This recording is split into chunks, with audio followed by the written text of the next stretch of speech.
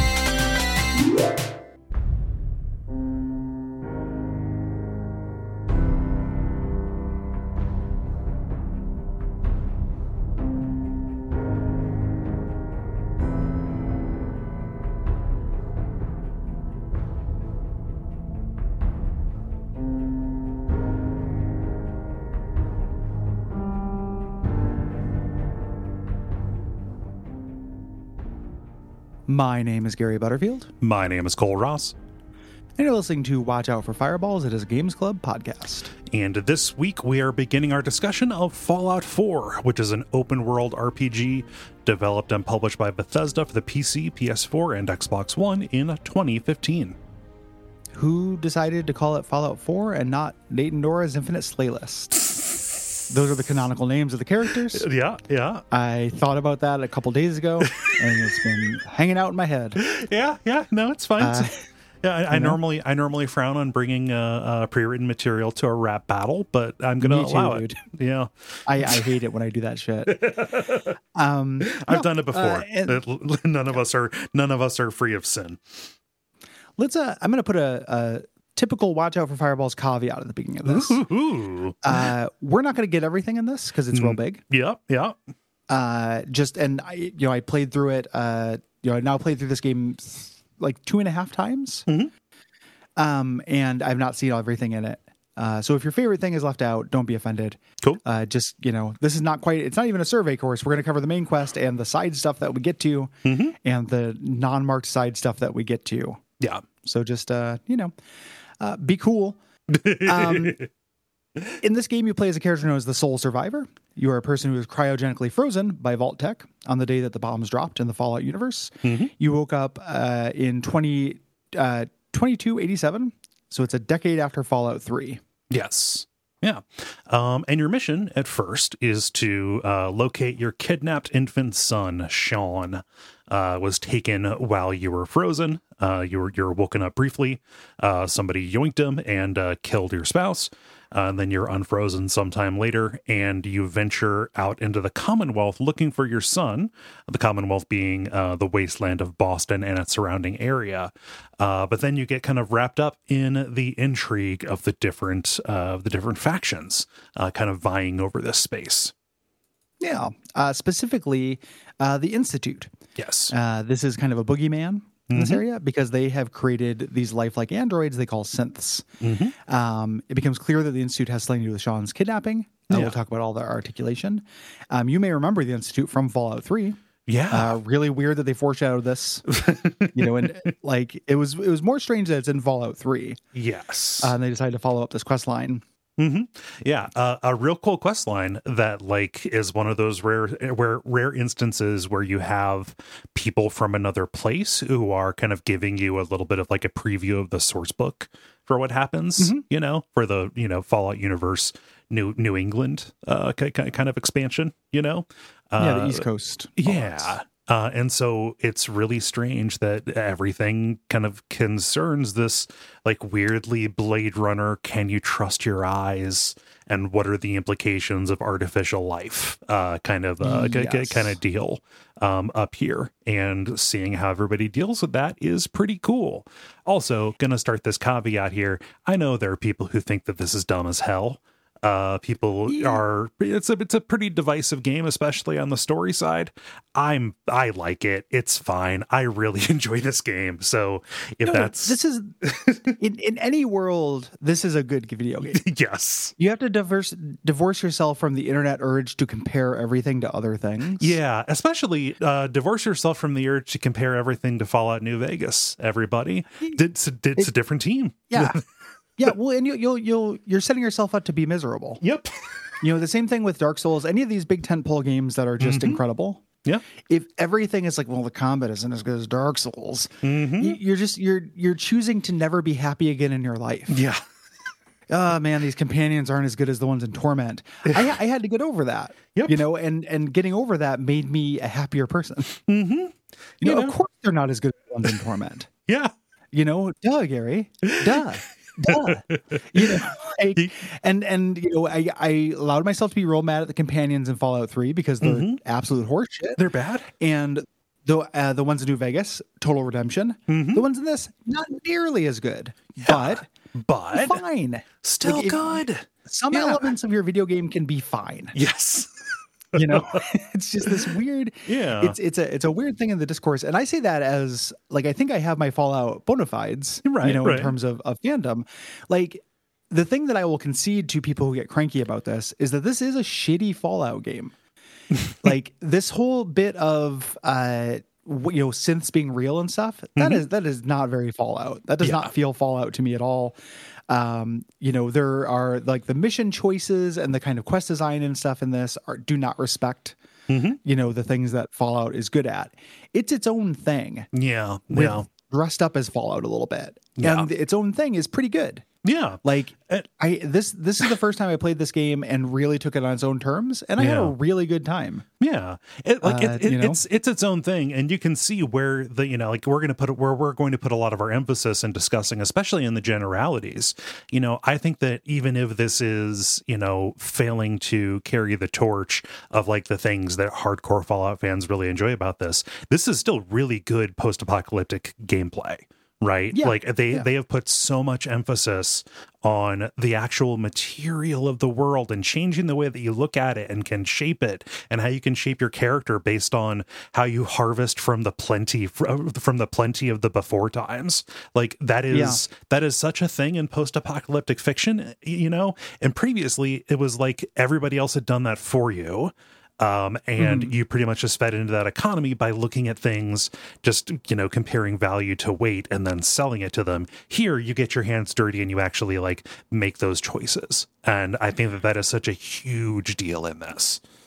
What it is it's the first Fallout Bethesda Fallout game that feels like a Bethesda game. In that you are the most important person in the world and you are going to shape destinies. Yes. And stuff. That feeling never came across in Fallout 1 or 2. Like you do heroic stuff, but you're kind of just a schlub, and the universe treats you like a schlub. Same thing with in New Vegas, you're a pawn. Yeah. Like you end up doing good things, but the universe, there's a hostility to it that's very key to Fallout. This is Bethesda. You're the king of all the factions. Yep. Everyone just bows to you. You get made the president of everything. Like, imagine if you went into a store and they're just like, you're the general manager now. That's Bethesda for you. It's their weird trick. Yeah. So it's that with a Fallout skin. And because of that, you reshape the world and move forward, which is a theme of this game. Again, you can nitpick about how well the game performs that theme, or how deep it handles that theme, and I would argue not very, but it's still very satisfying to engage with it, and it's something new to the series and something new to Bethesda. I think this is hands down the best Bethesda video game. Oh yeah. I love Morrowind. Morrowind has tons of just absolutely it has worse, blander quests than this does. And it has that kind of hostility to the world, but this has that too, I think. Yeah. And does that pretty well. Yeah. No. This lives almost entirely in the hands, and that is not a bad thing to me. No. Yeah. When we say Bethesda game, For people who don't know, Bethesda does a very unique thing, which is they create a gigantic, huge world that you explore in first person. If you are doing a Fallout, most of your combat is gunplay. If you're doing a Elder Scrolls, you're doing mostly through melee, even though there's crossover for both. And it's just about having this gigantic space Yes. to be in. Yeah. And that's a cool space. Good ass space. It's a really well designed space. Kind of stomps the capital for sure, and the Mojave. Oh, the capital was dog shit. The capital fucking sucks. Like so many subway tunnels. It's like just flat land or subway tunnels and nothing in between. Yeah, congested great grid of the city that is mostly like big walls of scrapped cars that are blocking you. Yeah, you can't go through car hallways. Yeah, car hallways. I hate in the first time I stepped out of Fallout 3, it was very impressive. When revisiting it, it's just a big brown flat plain. And it kind of sucks. Yeah. This has such a variety of space to go to. Like there are swamps and there are different levels of city, like different like little villages, a full city. You get the glowing sea, which is like a whole thing that's super incredible. The coastline is really fun. Yeah. Going up on the coast, there's always cool shit. Those flooded cities like down in Quincy. Yeah. Yeah. Which pronounced Quincy, apparently. I'm not going to try and do the whole accent thing. I don't know. It's not an accent. I think that's just how they pronounce Weird. it. Nobody's doing an accent in the they're game. wrong. Yeah. If you're from that area, you write in and call Cole a bigot. All right. Yeah. You accuse him of Yeah. Yeah. But it's this diverse tangle of spaces that are just packed with all of these incredibly well done dungeons, that are either you're going to be directed to through your quests, you can just walk into them and do them. There are radiant quests built into this that will direct you there, and you get experience for doing that. Yeah. We'll talk all that jazz. And one of the things about the Bethesda trick is that when you're not in a dungeon, when you're just in the overworld, there are long portions of the game where you're not fighting anything. You're just wandering around looking at stuff. There's nothing to fight. You're just like, oh, here's a shack. Yeah. Like, what's in there? Oh, just level loot. Like it's, the play space of what is possible is kind of limited. But the fact that you're playing, like, explore is a primary verb in this. Yeah. In a way that is not true, and I think is supported better than, say, a Skyrim. Yeah. Because of the density. Like, people live in these spaces. In Skyrim, you find a cave. Yeah. In general, like, what's gonna be in that cave? Some skeletons? Maybe a necromancer. One of the necromancer sub factions. Like maybe that cave will turn into like a Dwemer ruin. If you're lucky. Yeah. Like and you'll get down to the mushroom zone, which is like the one breathtaking moment in Skyrim. But there's just kind of a density to it, and it's tied into the mechanics really well, which we'll talk about when we start talking about crafting, which is a huge part of this. Yeah. All those things you kind of have to be on board with. Yes. To like this, like if you're just like, I'm a Fallout fan, I like the themes and kind of stories that Fallout tells, you might not like this. Exploring a big theme and getting over what is actually a pretty easy hump of crafting, like as somebody who is a non-crafting liker, this I think sings. Yeah. Yeah. So, there are any number of similarities, I think, in the way that this handles that are real similar to Fallout 3 and New Vegas that, we've covered those games in detail. Both of those got month-long treatments back when we did them. So we're not going to talk about every single thing that used to be.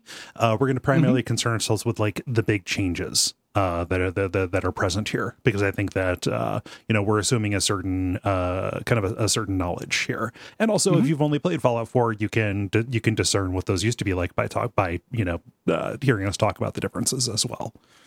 Yeah. So let's so VATS is back, baby. The Vault-Tec augmented targeting system, or assisted targeting system. Yep. This allows you to pause the game, put it into super slow-mo, and target a specific body part to shoot automatically.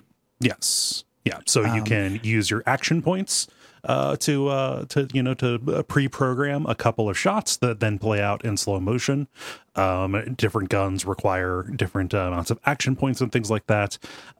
Big change here is that critical hits no longer happen randomly. Instead, it's like a limit break almost. As you attack, you fill up a meter, and the speed that it fills up, I think, is based on your luck stat. And then it's something you perform manually. So you want to like save this up for a boss or for a particular moment when, it's going to make a big difference. Like I need to cripple the arm that this guy's about to hit me with. Right.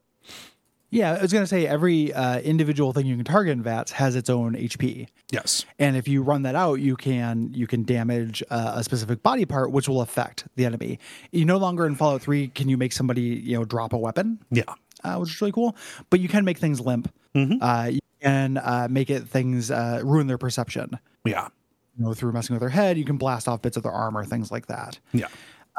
Because VATS no longer pauses, it just slows down. There's a bigger emphasis on actual like real-time gunplay. And they made that much better. Yes. The gunplay in Fallout 3 and New Vegas is, ends up being a huge complaint to people who play those games because they're kind of dressed as first-person shooters. Yeah. But they don't play as well. It's much better. Yeah. Now. They got id and to help tune it. This was finished up right around the time that Bethesda acquired them. Or ZeniMax acquired them. So that's good. You get a shooter team in to help tune up your shooting, which is pretty good. Yeah. It is satisfying. Some guns I wish had a little bit more thunder to them, but generally, like aiming down the sights is good and fun. This falls apart just a little bit when you're fighting boss enemies with a ton of HP. You end up getting into kind of unsatisfying situations where you're, if you're not choosing your weapons correctly or like recognizing that this is a boss, emptying clip after clip after clip in and barely shaving down their HP. Yeah, damage resistances end up being very important. Yes. In Fallout 4, and you have to pay to make those visible. The idea of finding those through trial and error is something that video games have done for a long time, and I've always thought that sucked. Yeah. Where like in the middle of a fight, I'm supposed to consider that I'm not doing damage and then cycle through my weapons. I never think that's a good solution. Yeah. Once you get the skill or the perk that allows you to see damage resistance for different body parts, this goes a lot smoother. Yeah. The game doesn't tell you this by any means. I'm not like excusing it, but you can figure it out. Yeah. And the rhythm of switching in and out of VATS as you refill your action points is something that it adds like a straight up like shooter. Like you're just shooting. There's no slowdown. There's no cover. You're shooting. It's Doom. Needs to be very fast, and enemies need to be very weak. Yeah. For that to work for me. I think of the rhythm of going in and out of VATS almost like an augment similar to like a cover system. Yeah. In this. And it's not fast and furious or anything like playing Rage or something like that. It's slower. It's doing what VATS has always wanted to do, which was to be a bridge between turn-based and real time. Yeah. So what I end up doing is like, expending all of my action points, making very specific shots against powered enemies where it really matters what I hit them with, and then using the time in between either to reposition in order to, get into a better spot, especially for cover. In order, there's no cover system, but you want to hide behind stuff and get higher ground, etc. Or using that time just taking pot shots at weaker enemies who are acting like mosquitoes, right? Yeah, or toss a grenade, or command your companion to go somewhere. Things like that. And there is a rhythm to that I find really compelling. Yes. A shooting gallery where I'm choosing from these options tactically, and then kind of a scramble to support that first option. Is the rhythm that the groove I naturally fell into. Yes. The HP bloat is not as bad as the end of Fallout 3. I didn't replay Fallout 3 for this. I'm never going to replay Fallout 3 again. But I was researching stuff about it and remembering Broken Steel and how you would just run in. There'd be like a scorpion, and it would have more hit points than anything else in the base game. Yep. And you would just have to like empty clip after clip. That happens pretty rarely here. The HP bloat is better handled if you're hitting. It's not even hitting weaknesses. If you're avoiding strengths. Yes. With your damage type. Yeah. let's talk about this crafting thing, because it's probably like for something that just created whole hog for this, it is probably the primary system. Oh yeah, no, it is the very beating heart of this game, and I fucking love it. Yes. It took me a while because I don't like crafting. Like that's part of my gamer identity. Like I don't want to do that. When I came to this on its own terms, enjoyed it a lot more. Yes. And there's a lot to talk about with it. Yeah. So the biggest change is the way that this crafting, to me, changes the loot system. You know, you are now a scavenger, you know, going through the world trying to find things that will help you survive, you know, and it changes the way that you look at everything, because every single lootable object, pretty much with a few exceptions, can be broken down at your workshops or at your settlements, which we'll talk about later, into their component materials. And you learn very quickly as you try to use those which are more valuable and which are more useful. And that changes the way that you like walk into and analyze the space.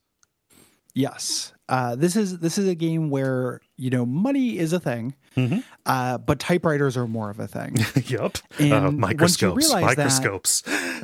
Yeah, you got to get the microscopes, got to get, you know, those lamps. You realize, you know, you can get these treasure chests that are full of leveled loot, and there's going to be some kind of pipe pistol in there. But next to it, there's a little red toolbox, and red toolboxes always have glue. Yes. You know, and you want that. And this is only one half of the equation, you know, or one part of the equation. So we have that as the need, or the value rather. We have the placement, which is diegetic. Like it makes sense for there to be these ruins. Yeah. Everywhere, and you define the things that survive. Like lamps aren't going to work, but you can pull a screw out of them. Yeah. But you can't. This isn't enough. Like you also have to start modding your shit. And that's one thing I wish this game did differently was express how mandatory that is. Oh my God. It's the way that you get stronger. Like your experience will change your base stats, but I mean, that only does so much for you. Like there's you know, you've got your little meat core, everything that you, that you put onto your little meat core, needs to be changed, needs to, kind of be elevated in order to keep up with the curve, because just leveling is not enough. So it ends up making, and we'll talk about how that ties into leveling when we talk about the level system in this, right?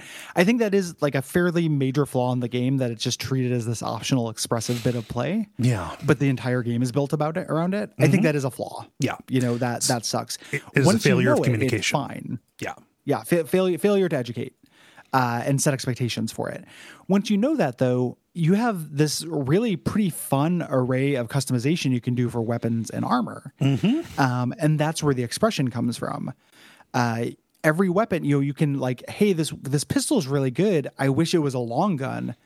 Well, give it a longer barrel and a stock. Yeah. And you can increase the range, maybe not as much as a sniper rifle, but you can really make it pretty good. Put a scope on there. And now, hey, you got a stew going. All the armor mods are like this supports stealth, this supports like scavenging, this supports melee combat, this supports a better defensive value, things like that. That's really cool.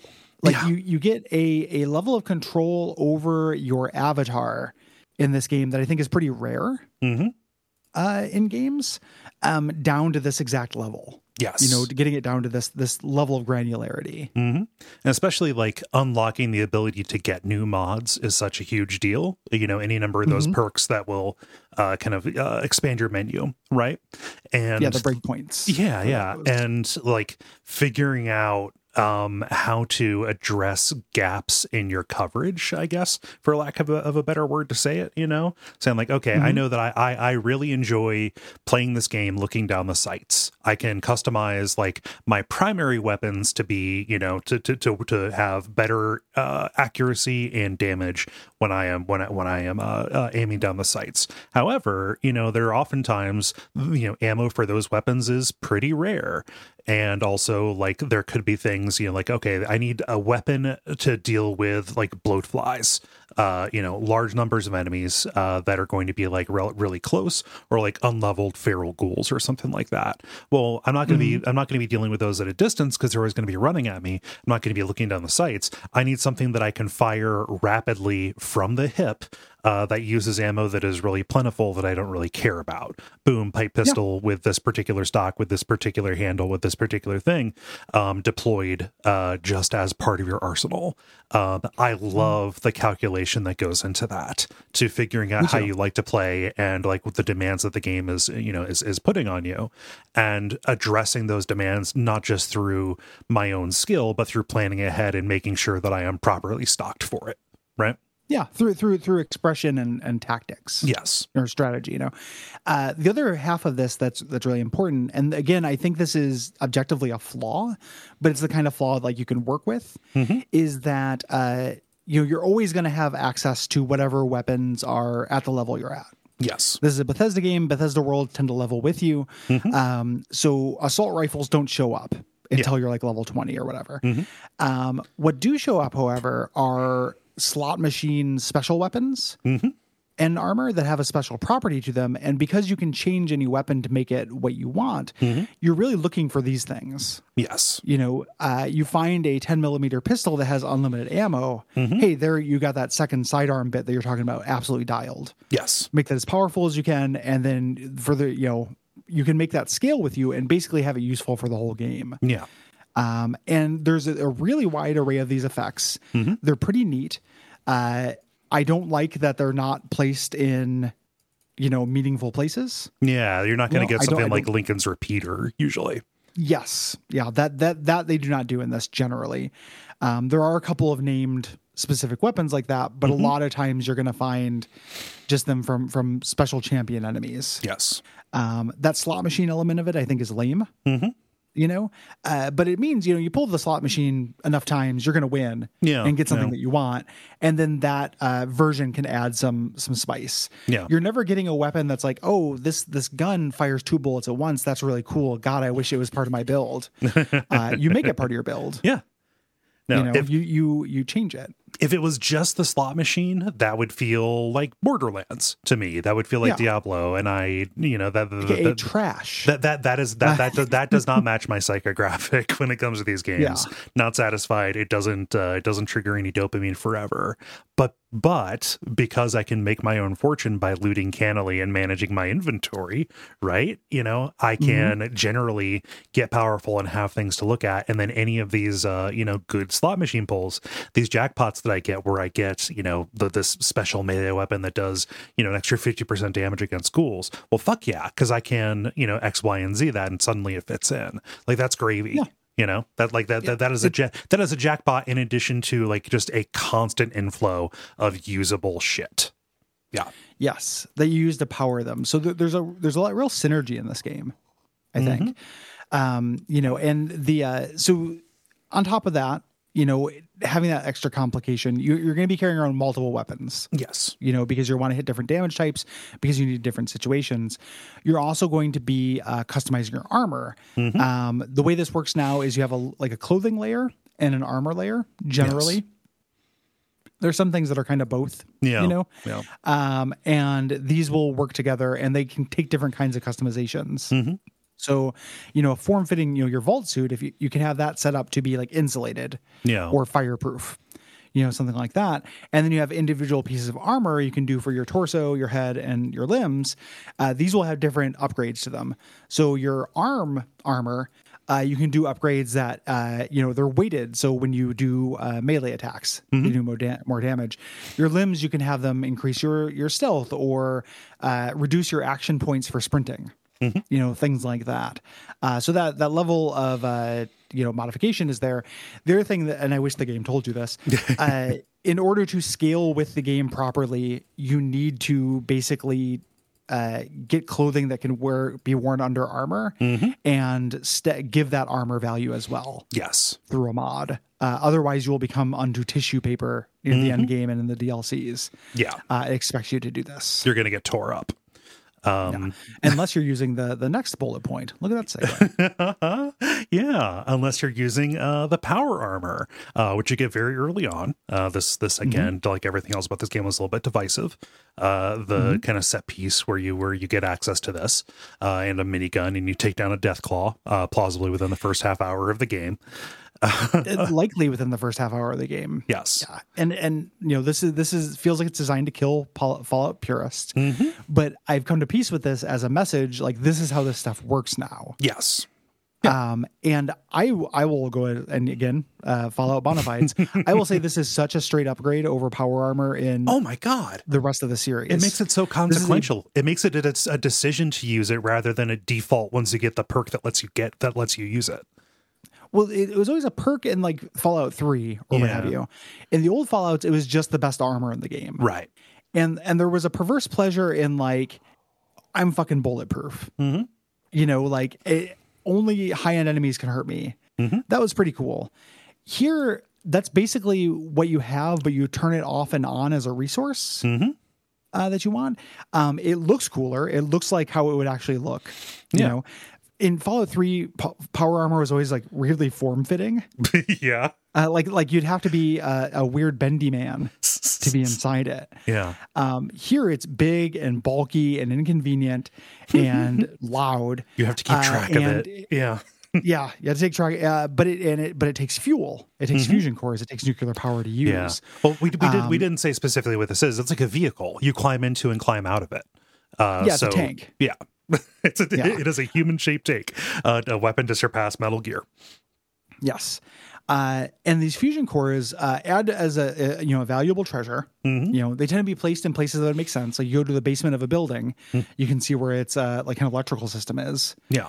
And early on, this feels like this is too good to use. Something I wish the game is trying to signal this to you by giving it to you right away. I think. Yeah. But I know a lot of people have a hard time getting over this. It is not too good to use. No. You should be using this for major dungeons and stuff like that. You eventually will get, I think I ended my game with 40 of them and was just riding in power armor for the last like 3 DLCs. Yep. You don't, they're not hard to come by. They end up being very plentiful.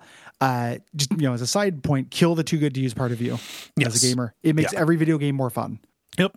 Like you will never look back. Play with your toys. Take them out of the package. Yeah. Yep. Play with your toys. Like, do not be that person. I know you're like, oh, but X potion. No, stop it. If you need the X potion, use the fucking X potion. Yep. There's more, and they cease to exist once you stop playing the video game. Yep. You don't get into heaven because you had a certain number of elixirs in Final Fantasy VII in your inventory. There's no rollover potions. Yeah. No, elixirs don't roll over. Fusion cores don't roll over.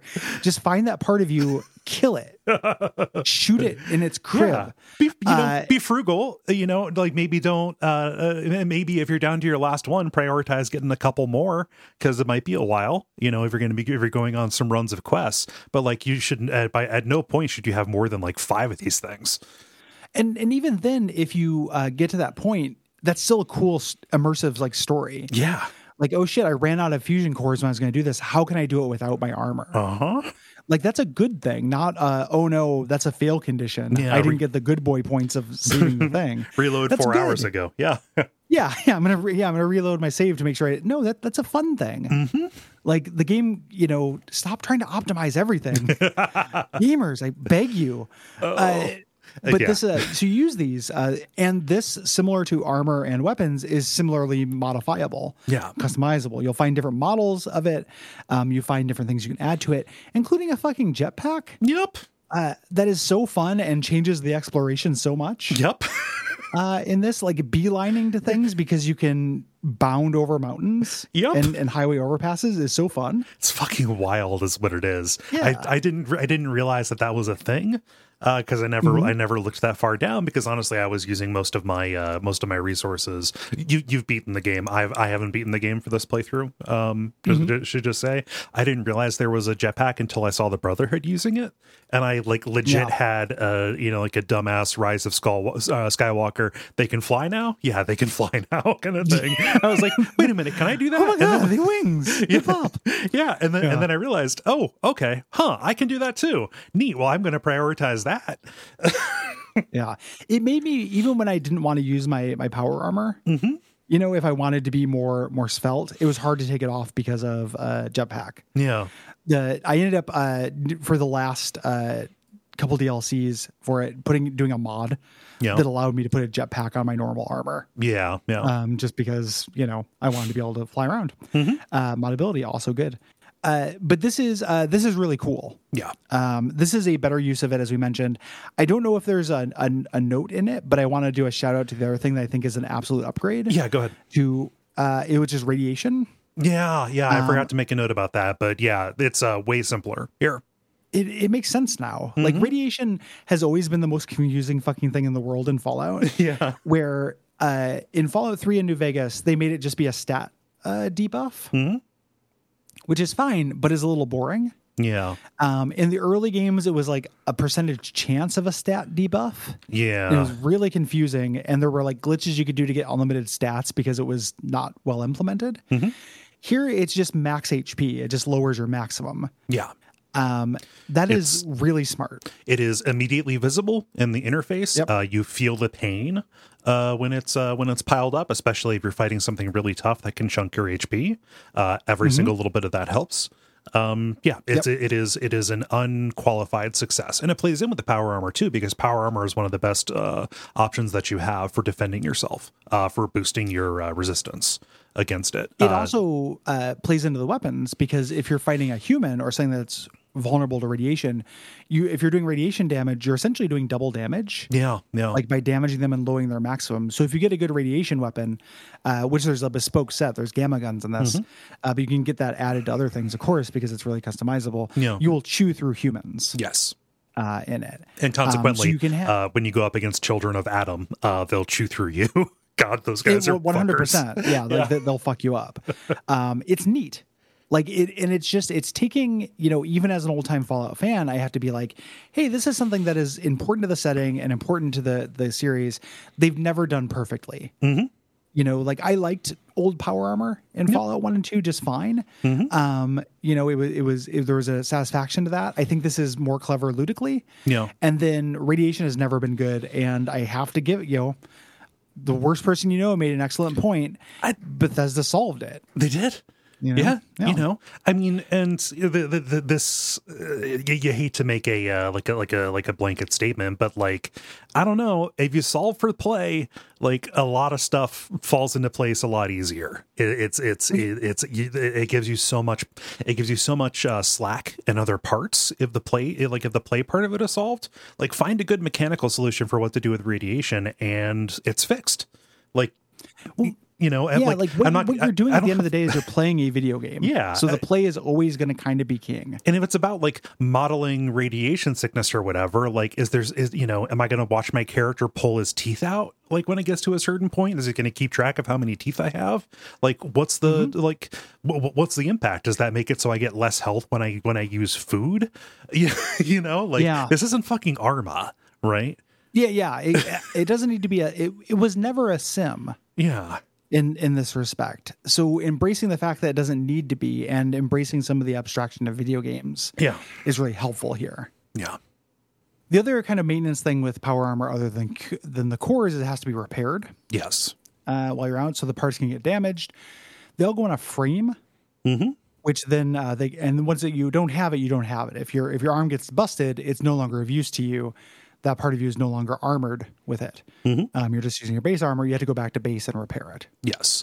So in exchange for all this power, there is a maintenance angle. Yeah. That kind of comes in exchange for, I think that this maybe was an element of complexity that they had to sacrifice for the crafting system, but you're not dealing with durability on your individual weapons or your regular pieces of armor. Limb damage is still a thing here, but you're not going to be, checking and making sure every time you go to a vendor that you're spending caps restoring your weapon so it does full damage again. It is just power armor that you are again using the materials that you loot, your aluminum and your steel and whatnot to repair it depending on how badly it's been damaged.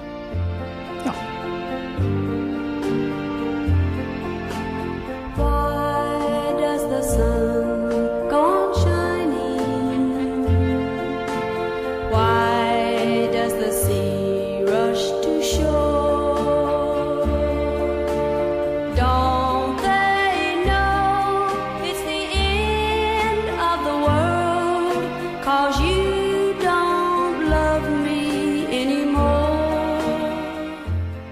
We mentioned earlier that there were champion monsters. These are known as legendaries. For the most part, they have a thing where they say they mutate, Yes. which is when you run out their health bar, they go into a second phase and get more powerful. It's real silly when it's just a raider. Yeah, Like mutates and comes back to life. who just goes Super Saiyan and gets like fire damage on his attacks. Like, Yeah, it's pretty stupid. Yeah. This is how you get the those pieces of equipment that have the bonuses, yes, and this is your slot machine for that. yeah.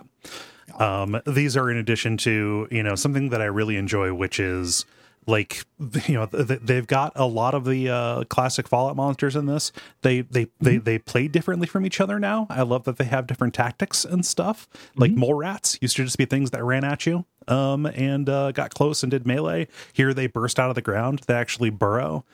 Bloat flies will swarm. Yeah. So like each of these monsters has like an interesting like little trick to fighting them, which is very good. One of the things I absolutely love, I mean, we'll talk about these individually the first time you're under them in quests, probably. Yeah.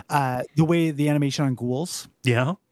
now the way they kind of throw themselves at you, Yeah. they seem feral in a way they didn't before. Yes. When they were just dudes running up at you. I would not be surprised. I mean, this is weird fan theory nonsense, but it reminded me of Rage. Oh yeah. Ghouls in that, so I wouldn't be surprised if that was an id Yeah, I could see that. thing. I don't know, but it's a lot like Rage. The way they move it, Yeah. which is one of the best things about Rage. Yeah. Is the animations.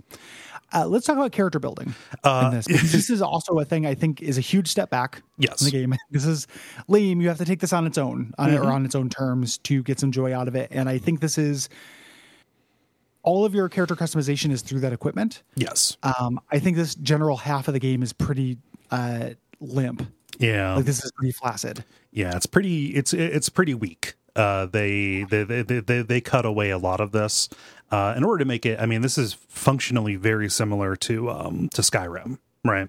Where each of your skills was like governed by a constellation, and you went down like basically a straight tech tree to get to that here. So you still have a special score. And each of your 7 stats, do affect some element of play. But the skill system is entirely gone. You're no longer investing points in, persuasion or in intimidate or, any number of the previous Big guns, things. small guns. Yeah. Instead, as you level up, you get these perk points, which can be invested in ranks of perks, each of which is governed by one of the special stats. So it's pretty simple. If you have 1 in a stat, you only get access to the first one, and then it goes up to 10 as it goes, and you can invest your perk points into raising that particular special stat. And these are not strictly a climb. Right. The level 10 perks are all almost uniformly disappointing.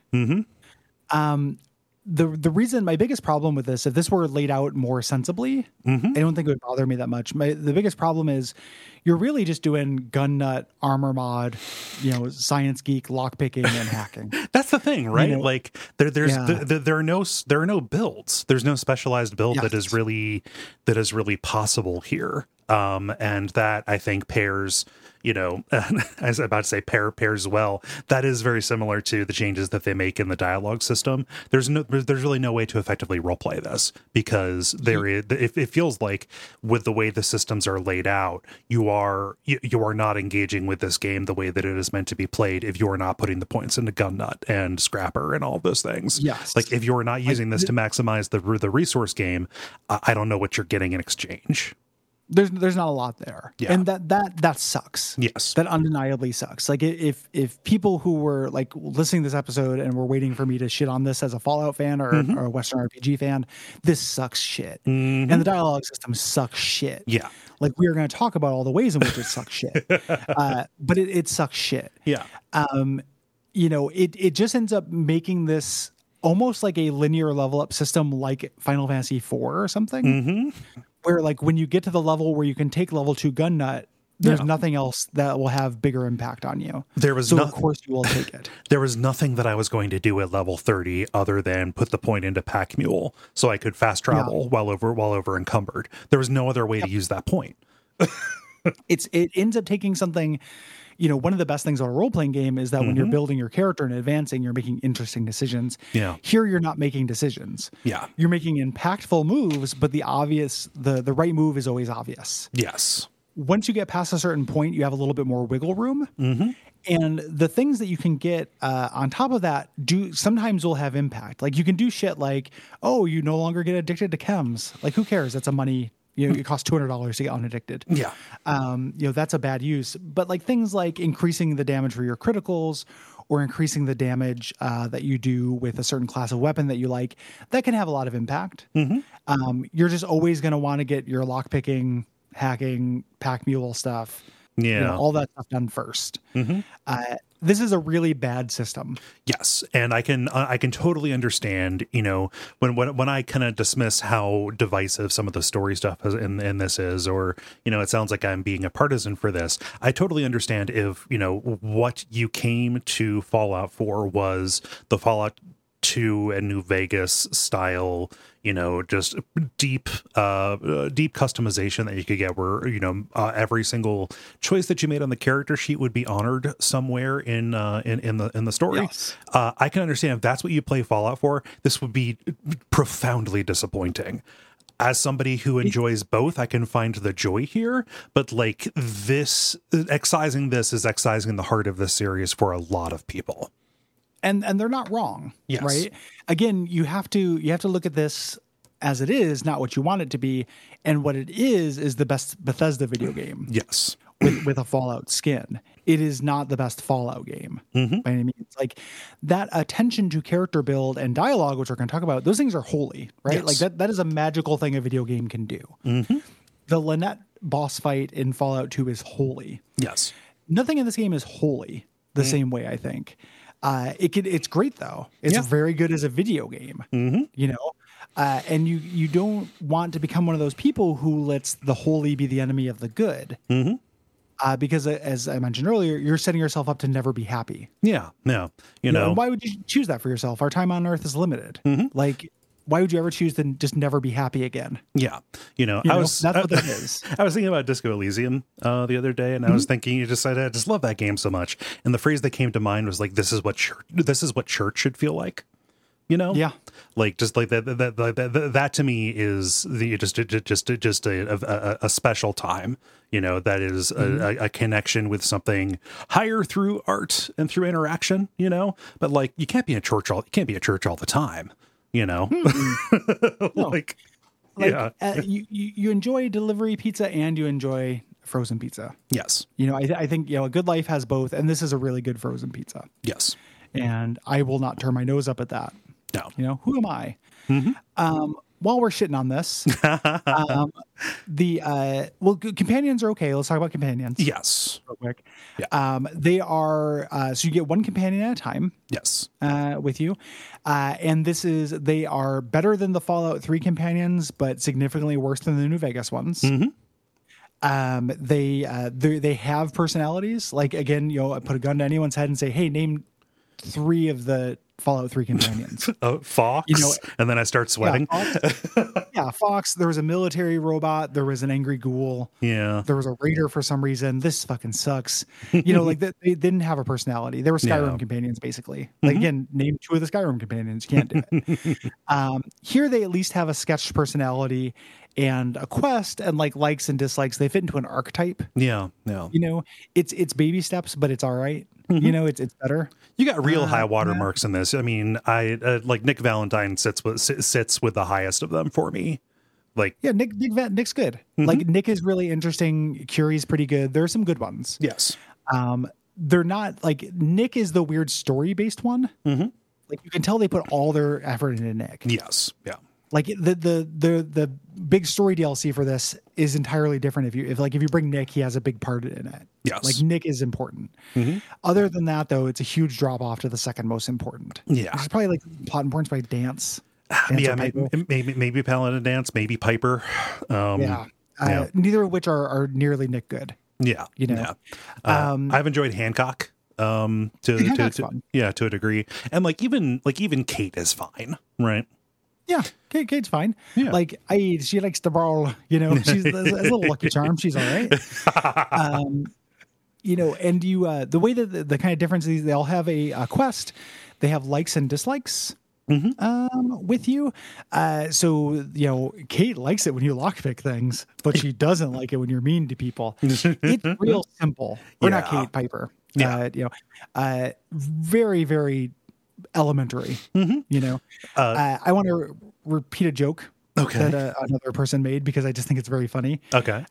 Noah Caldwell Gervais video on this, where he talks about how he's like, you hang out with somebody for long enough, and eventually they're like, you know what? You're not like the other Wastelanders I've met. And you say, you're right. I have the world's largest sack of typewriters, and I want you to carry it. Very funny joke. Yeah. And I want you to carry it. Oh, that's it pretty is really good. silly. Like they'll pull you aside and be like, "Hey, we've been traveling for a little while. Yeah, I wanted to give you a little bit of my backstory." Yeah, it is. Figure it's time we get to know each other, and it's like we've saved each other's lives so many fucking times. Why did you join? You just joined me because I decided to own you. Yeah. In this weird, it's a Bethesda game, so the player character rules the universe. Yep. It's already very artificial, so it ends up feeling silly. Yeah. As a caveat, I did not do a lot of companion stuff this playthrough because I had Automatron installed from the front, and I turned Ada into a really awesome tank I wanted to bring everywhere. Ooh. So I did some dog meat, I did some Ada, I did Nick for Far Harbor, but Yeah. generally I did not. Previously, I'd done Dance and Curie, and a little bit of Hancock, even though I never finished his loyalty quest or whatever. Yeah. I'm doing Valentine, Kate, and Hancock are my primary ones. Even though I'm not like playing evil, which is weird. You don't have karma in this. It's like you just have that affinity score with individual companions, and it's basically just like Dragon Age, where if you max it out, you get a little perk. If you bottom it out, they will tell you exactly why you suck, and then they will leave. Yes. Maybe taking your bag of typewriters with them. That way, man, that's very valuable. You have to hunt them down. You can also talk them out of this. Yeah. It's pretty elementary. It's fine. Yeah. Again, it's not great. It's fine. The nice part is you will, can direct them to do stuff. So like Nick will hack things for you up to like the next to highest level. Kate will lockpick stuff for you. That is generally really good. They'll give you things as well. Yeah. Like when I hadn't talked to Ada for a little while, she'd be like, "Sir, I get you this," and then she'd hand me like an Abraxo. Okay. All right, I understand you're a robot. You don't know what gifts are. But yeah, and you can get special perks for maxing them out. Some of these are good, and worth getting as well if you're min maxing. But yeah. Let's shit on the dialogue system for a while. This is really bad. They really screwed it up. They tried to follow the leader on Mass Effect. And even Todd Howard says, though he likes this game, he stands by a lot of the decisions for it. They ate the booger on this one. I think that I'm a dialogue tree list prefer over the Mass Effect system. I've never liked there's 3 options, 3 tacks you can take thing. That feels really restrictive to me. Yes. It's like better than just a good and evil choice, but it's basically a good evil choice. Plus one option doesn't add very much. Yeah. To me, I was thinking about this in terms of like, I'm not saying this to be antagonistic to you or to be controversial, but like, I think the Mass Effect dialogue system did a lot of damage to Western RPGs. Yeah, I think the Mass Effect's dialogue system works really, really well in Mass Effect with that particular world and with the kinds of stories that you can do in that. And also like other, this approach simplifies it even beyond Mass Effect's approach. There are like this is a worse version of it. Yeah, there are way more conditionals in here. But I think that Mass Effect, like the greater sin was BioWare deciding to have a voiced protagonist, which is the problem here.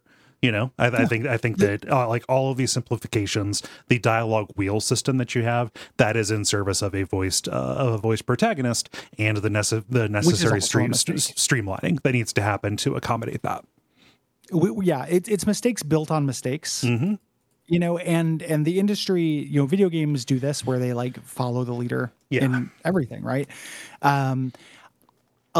At some point they were like another thing that, Todd Howard said is like, most people don't read your dialogue. They just skip through it. And that may be true. But if that's true, that blows. You know, And the idea that I feel insulted by a video game that is like, you are too stupid to read from a list of options. You have to have a good, evil, and neutral button to press that you can instantly, intuitively know what they are. yeah. That sucks. And you're right that it comes from a voice protagonist, but I have always, like, voice acting in games is something I think is really a monkey's paw Yeah. in a general sense. Your voice protagonist sucks. Yeah. So The way in you this get game- around it is to commit labor crimes like CD Projekt Red did with Witcher, right? Yeah, or a non-voice protagonist. Yeah. They say a couple lines, you get the flavor, Yep. and then the rest of it is text. Yep. Like, I am not allergic to reading the way that a lot of gamers seem to be. Yeah, it's weird. And when I say gamers, I'm not talking about you or any, like, probably not our listeners. I'm talking about, like, the people who just have been buying Skyrim Yeah. every time it comes out and have just been playing Skyrim as their forever game Yeah. for a really long time. Like, they don't want to read. They want to get out and slash stuff. Yeah. I like reading in video games. Like, I'm very curious to play the Disco Elysium remake with the voice acting and see how that changes it, because I trust them not to do labor crimes, to make that happen. But I want to see how that feels. Like, what does a voice protagonist feel like in a game with an actual complicated dialogue system? Yeah. Maybe it feels good. Maybe the problem isn't that, it's just scale. Maybe. So what happens is you have 4 choices when someone asks you about something. You have these little previews. They always boil down to yes, no, more information, and sarcastic. Yeah. And sarcastic is a crime. It's really dumb. It doesn't tell you what that means. Yep. More information is also kind of a trap. Yeah, because In this- it might advance it. Like, you may be saying, I need to know more before I can decide like how I feel about this, and inquisitive is its own stance. Well, and it doesn't tend to give you a lot more information. Nope. Like, you can be like, you can say who are the Institute or whatever, and that's fine, like, early on, but there's diminishing returns. Yeah. Because they did not put the work into having interesting information go in that slot. Right. There's a lot of the dialogue in this game that is not worth hearing. So you should just say yes or no. Yeah. And really, you should just say yes to everything. Like, Yeah. it almost should be a JRPG dialogue system where you just click on somebody and they say the king lives in the castle, and wouldn't you agree? Yeah. Isn't that enough? Wouldn't you agree? And you say yes. Yeah. It's very frustrating. It's misleading. Like, if you say, you have an option that says angry, and you don't know what you're angry about. Yeah. You don't know if you're angry about, like, what the person said, if you're angry at the person. It's very frustrating. Does angry mean that I'm going to insult this person? Does angry mean that I'm going to express anger at the situation? What is this going to affect at the end of this? It's real slippery. And when the majority of the decisions don't matter, when most of the time you're just picking your affect, the times when it will matter and change the way that like a quest goes, come up and bite you. Yeah. And this is something that, like, there are mods to just change this change this, if not back to the way that, the previous games handled it, at the very least, to show you all of the text of what the character says in the script. So you understand what is waiting for you behind each of the doors that you could potentially open. That is the way that this always gets, when people complain about this, that's the thing that people complain about primarily. And that's obviously a huge problem. Like, having the full text is good. It doesn't solve the problem, though, because the full text sucks. Yeah. In a general sense. Like, there are cool story moments in this, and there's some dialogue I genuinely like in this game. The rooftop conversation is really good. Yeah. But it's not stuff that I chose. And my character is a dumbass chuckle fuck in this. Like, Kind of no matter what. I'm like, there are times like my guy's just giggling at stuff. Like, he has no sense of permanence or space. Like, he's a dog.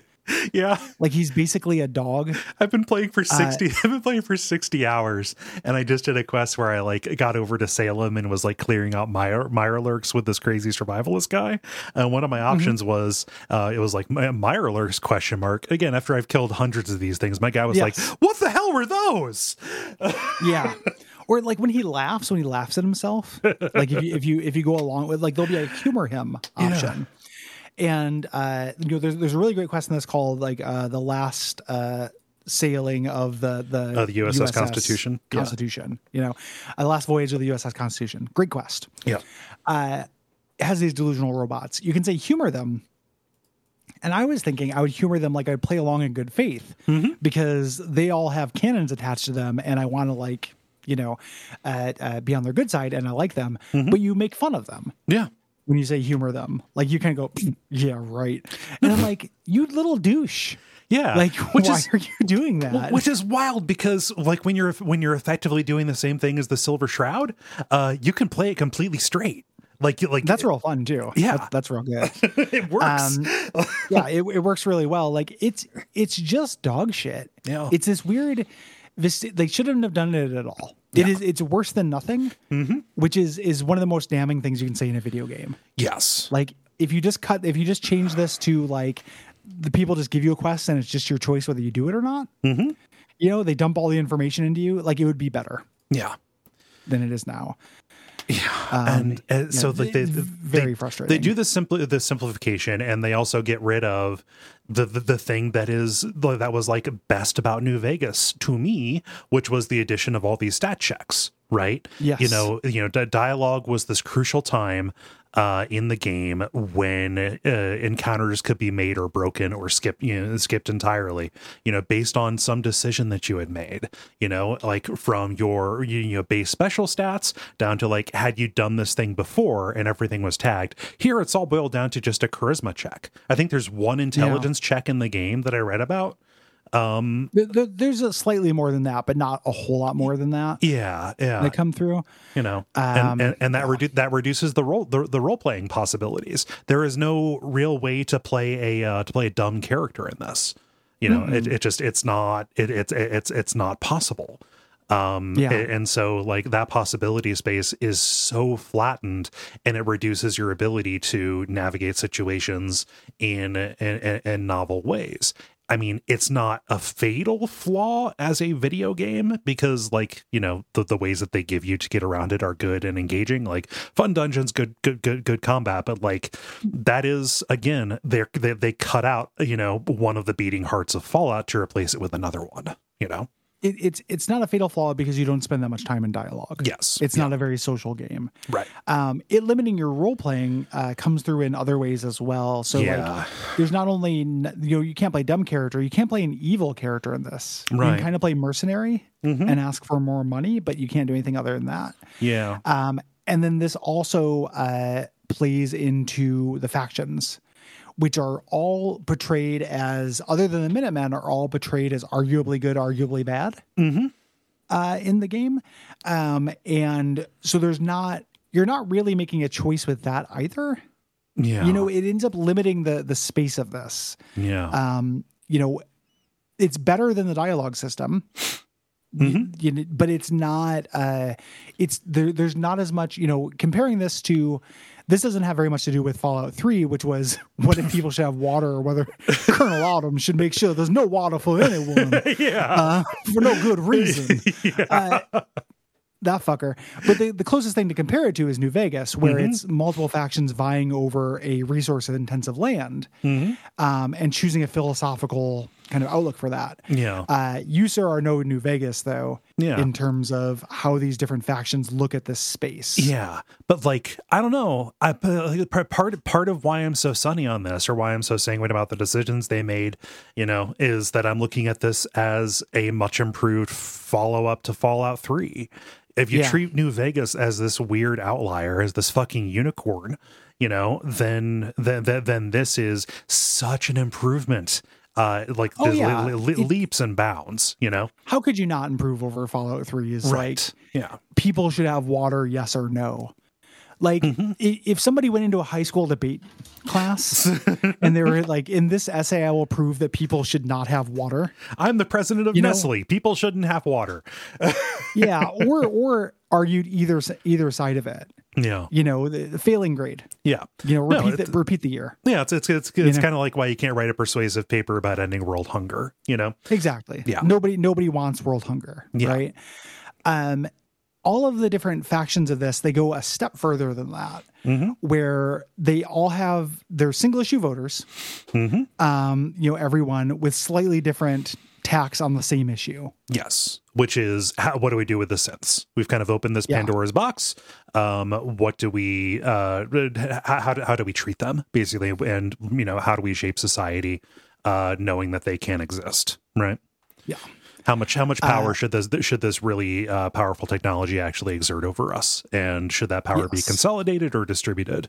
Stuff like that. The interesting part to me is what this does to the back half of the game. For the structure for it, making it very nonlinear and like working one side against the other. Part of doing railroad is you will fail the railroad quest if you do not help out the Institute, because you need to be on the inside. You have to be a spy. You have to be because the railroad's entire thing is tradecraft, right? So you have to be inside sabotaging things. Yeah, and that's neat. Like this is your big role playing decision you make in the game, is what your attack is on this like relatively small, or like one of three philosophies really, because the Minutemen's philosophy is like, what if good is good? What if we helped people? What if there were places for people to live that had water where they were protected from people who wanted to kill them? Yeah, they're neutral good. Yeah. In terms of philosophy here, there's not really a philosophy behind, like the other ones can be inclusive of that, right? Like you can do that with the other ones. The other ones are mutually exclusive, and it's very simple, but that is your big role-playing decision. Yes. In the game. And they made them more, each one has upsides and downsides to it in a way that made it feel like, to me, Bethesda understood that they couldn't do a good and evil faction like Fallout 3, but still did not understand what makes a compelling choice. Yeah. Like what makes a compelling trade-off. They just knew that there had to be trade-offs. Right. It's what is the word I'm looking for? It's kind of juvenile. Yeah. Like it's teenage juvenile as opposed to little kid juvenile though. Like Fallout 3 is a 3-year-old's conception of morality. Right. Like with no exaggeration. Like it's disgusting. This is like a 13-year-old's conception of morality. Maybe. Yeah. I don't know. 14 maybe. Like it's pretty silly. Yeah. There's cool stuff within that, and we'll talk about those factions as we get to them. And there's really cool ways in which it plays into the rest of the game. Like the quests that you end up doing, the way that they kind of articulate, all that stuff can be pretty good. But the actual like bare bones of it, it's not very complicated. Right. Yeah. So let's talk about the settlement building system, because I fucking love this. Like this is also another big part of the game. This is, if crafting is something you have to do to play the game, this actually is largely optional. Yes. But there's a lot of joy to be found here if you want to play with that. Yes. Yeah. I'm not into like the Sims aspect of this, where I'm building a house and then like filling it with decorations and broken stuff. Radios. Yeah, filling it with broken radios. Like I also just love like, hey, look, everybody, I built you the shittiest wall. It has holes. The fact that everything you built just looks like the ruined stuff from before. Yeah, it's very, and you can get more options for that stuff too. It's worth noting. So I played this with the season pass. Okay. The whole game, all of it together as we're recording this, I think is like $11. Yeah. And with everything, that is such a ridiculous steal. And the season pass is $5. You should get that and install it if you're playing this. You can get better looking stuff. Yes. With that, like you eventually can make better looking towns. Yeah, you can make towns that were not hand built by Homer Simpson, if you would like to. No, what I like is building this up and specializing each settlement and setting up trade routes so that this will make passive income and create resources for me. I saw this and I was like, oh no, oh boy. My appetite for this is one town. Okay. I tend to make one town good. Is that like Sanctuary, or do you the castle, or what? This time I did Sanctuary. Last time I did the drive-in. Oh yeah, the drive-in is a big flat layer of land. And I thought I like drive-ins. Well, yeah. So but the I just tend to do one and then do a lot of little shitty ones that I give the minimum and just like let them vibe. Yeah. Yeah. Oh, what do? We can't build a well. I don't know how to plant a seed without Gary coming and doing it for me. Oh, we're so hungry. Fuck off, you little shits. But there are landmarks around the Commonwealth. There are these small communities. There are farms. There's like the ones in Orchard. You've got like an old retirement home or like hotel kind of thing set up, and you can do like little radiant quests for them in order to win them over to your side. This gets you access to their workshop, which gives you the full ability to customize pretty much everything within the bounds of that place, which means you can go around, scrap all the junk, build up your material pool, and start building new settlements to serve your needs. So start building new structures to serve your needs. And these have stats. Yes. So each settlement has, it needs a certain number of beds, water, food, power, and defense to ensure happiness, which increases their productivity. It makes them more resistant to attacks, so you don't have to babysit them and such.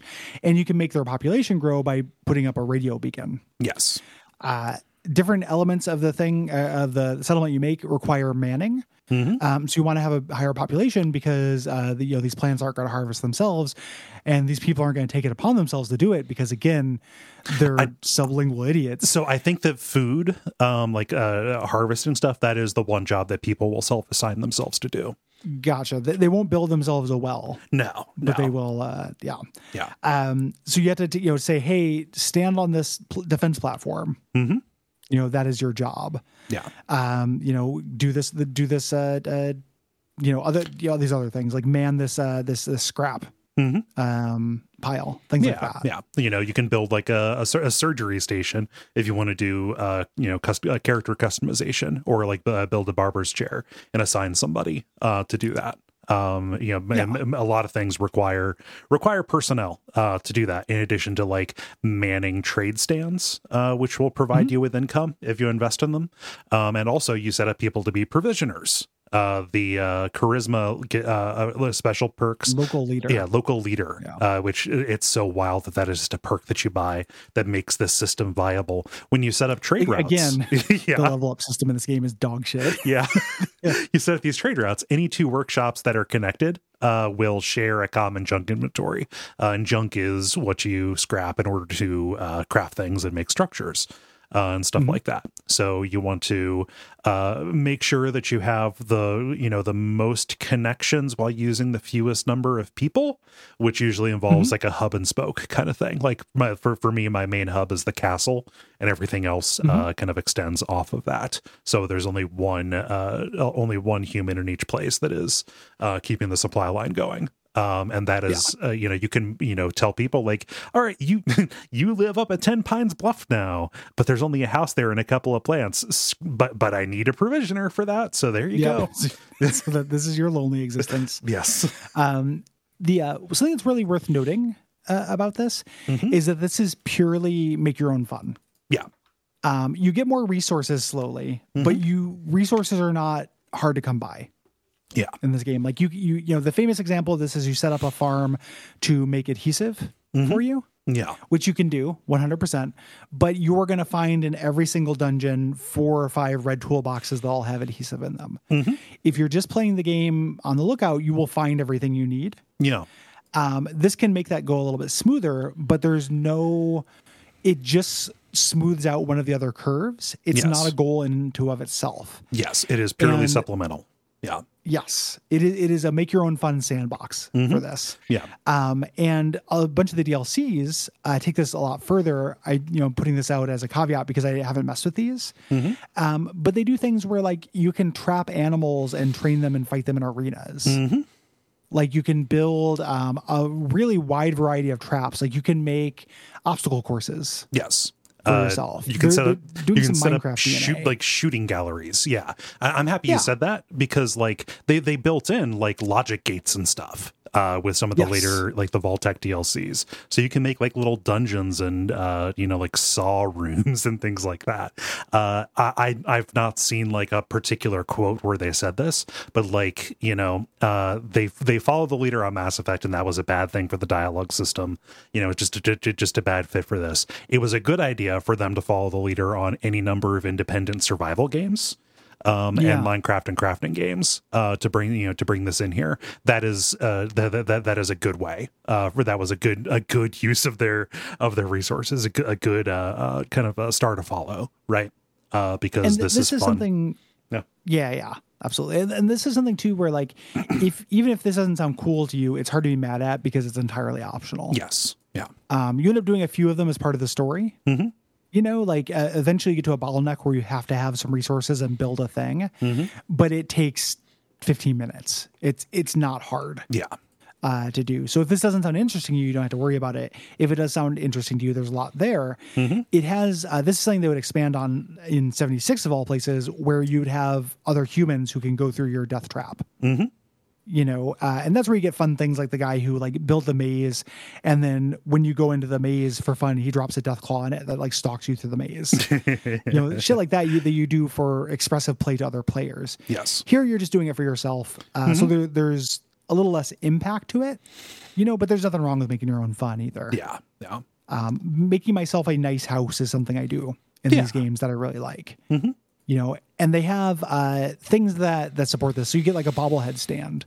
Bobbleheads are back in this game, and a magazine rack. Yes. Which also, you find bobbleheads, which give you, skill perks or stat boost. And then you find magazines, which give you individual bonuses. And you can put this stuff on display and have your little trophy room. Yeah. Really similar to in Oblivion or Skyrim. Yeah. When you get the basis for that. Yeah. And if you don't want to build a settlement to have a particular house, you can just buy one. You can just do stuff for Diamond City, and they're going to give you like a home there, like the house in Megaton, right? Yeah, exactly. Like you will have a base. Yeah. We're not going to talk about it very much, but all this stuff becomes very key in survival mode. Yes. Where you have to eat, drink, avoid irradiation, and then you have to sleep, and you can only save when you sleep. Yeah. So having little homes across the wasteland is very important. Yes. In that, I've not really messed around with that very much. Yeah, I didn't turn that on. It looked at it, you can play New Vegas's survival mode. Like that is only rough going in the early early hours. These changes were just a little bit too profound for me. And it's not the main game. It'd be a different track. Different thing.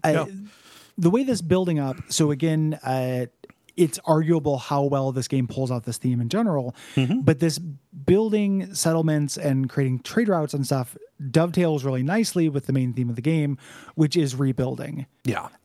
It is long enough since the bombs and the Fallout timeline to where they want to start looking at the future. You get to do good things for people. Yes. In this.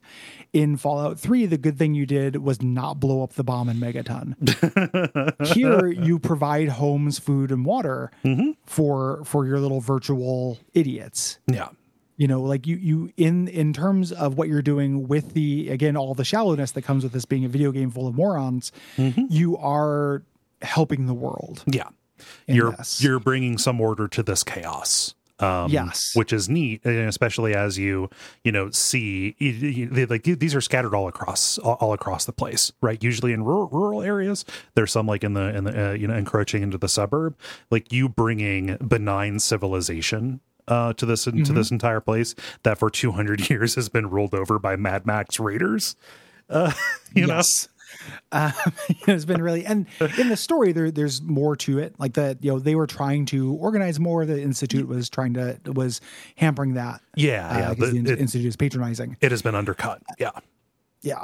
And this is all you put aside your suspension of disbelief that it's silly that it was 200 years of people hanging out with skeletons on the ground. Yeah. And you would think that like putting the skeletons in one place would be a real priority. Imagine exploring that zone, like the Skeleton Sea. Oh, the ossuary. Yeah. It'd be incredible. Like, it'd be really good. But people, your mileage varies on this. Like I know Scott Benson of Night in the Woods fame and Bonfireside Chat alum, Yep. like got a really big emotional payoff from the settlement building stuff from this. Like played it in 2016, the world was falling to shit. Yep. Good thing we recovered. But it was falling to shit. Everything's better. Yeah. Yeah, and got like a real emotional payoff for that, which I think is the best case scenario. Yeah. Yeah. At worst case scenario, it's something you ignore. At middle case scenario, it's fun Legos to fuck around for a little bit. Like, I really liked my little version of Sanctuary that I cleaned up and made nice for my little morons. Yeah. You know, so Yeah. So let's talk about kind of some of the aesthetics and then the and then the development. yeah. It's a good looking game. It's really pretty. They made it colorful. I know that's kind of just a lull, like everything's brown, observation. Very, very trite to say. Them really leaning in on making things colorful, making things vibrant. It's not just that isn't just a blanket thing. It also helps differentiate spaces. Different parts of the Commonwealth look and feel different. There's a wider dynamic range when you make things brighter and introduce more stuff into the color palette. And it can get dark and grungy and monotone when it needs to be. Yeah, you do these zones. Yeah. You go through these different zones. Like this is the swamp zone. It's this color. It looks like this. Like individual characters or models in this don't necessarily look great. Like there's some weird uncanniness that can happen. But locations, I think, look wonderful Yes. in this. These little seaside towns, like little lobster shacks and shit. When you get to Far Harbor, like Far Harbor is incredible looking. Oh, I love it. Just absolutely menacing and really New England evil fog kind of zone. Really great little weather bits. Like Radstorm Strike. Oh, those are so good. Yeah. They look so cool. Yeah. They look so cool. Yeah. It'll just be raining, which will add like a mood or an atmosphere to an area Yeah. you're in.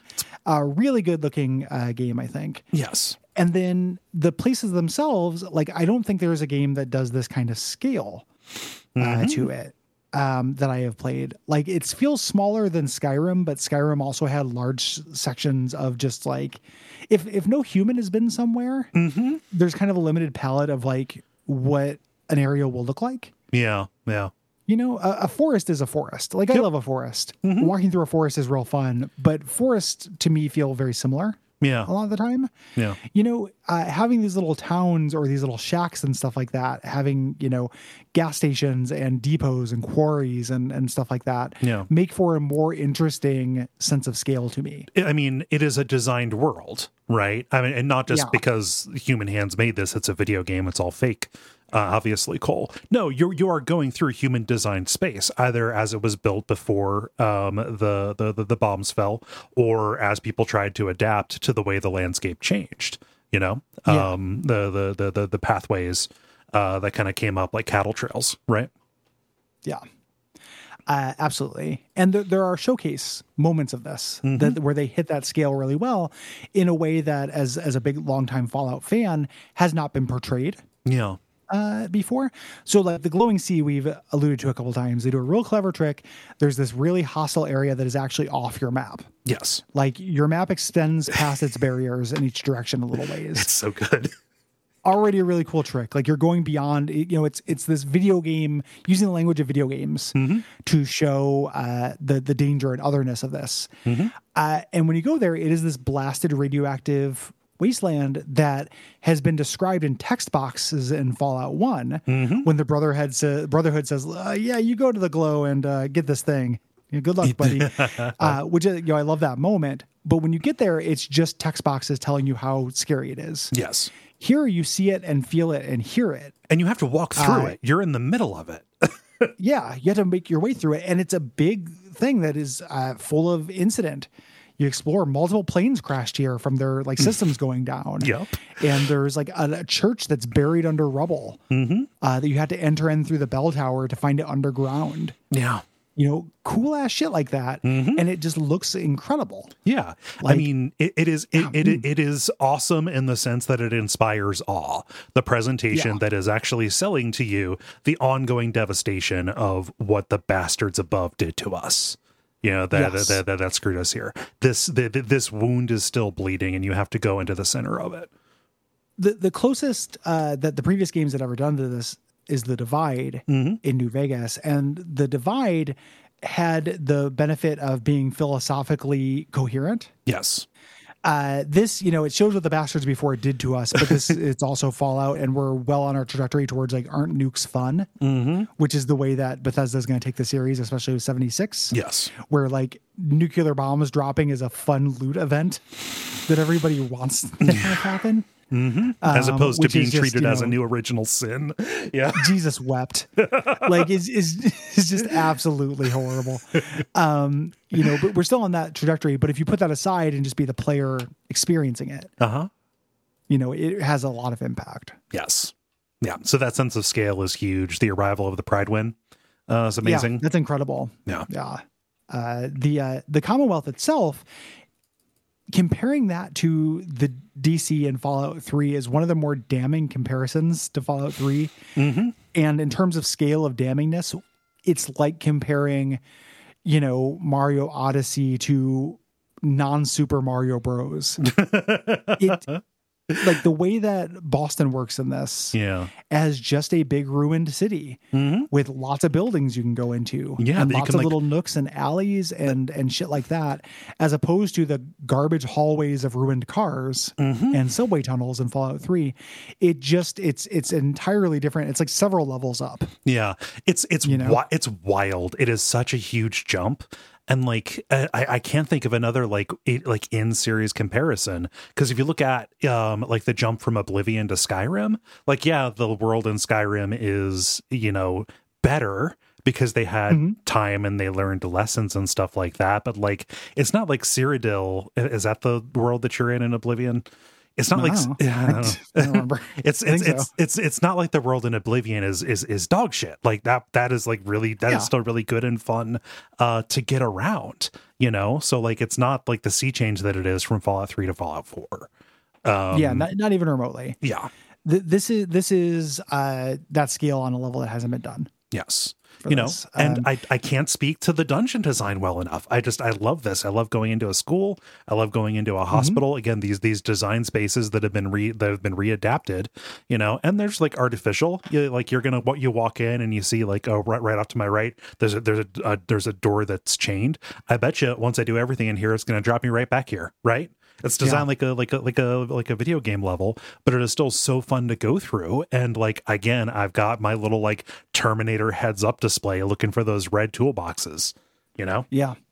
Well, they put more, even if you're not engaging with crafting, which you have to be, they put in almost every location, there is a magazine. Yes. At the very least, which give you permanent buffs. Like it's like a miniature bobblehead, or like a mini nuke.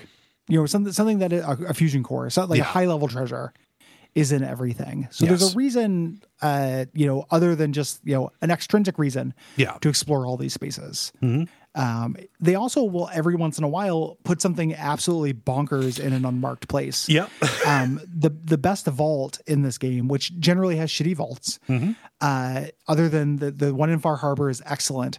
There's one in the main game that is excellent, and there's no quest. For it. You go into a school doing one of these dungeons and you stumble upon a mystery. Yeah. And that is a really fun feeling and very confident feeling.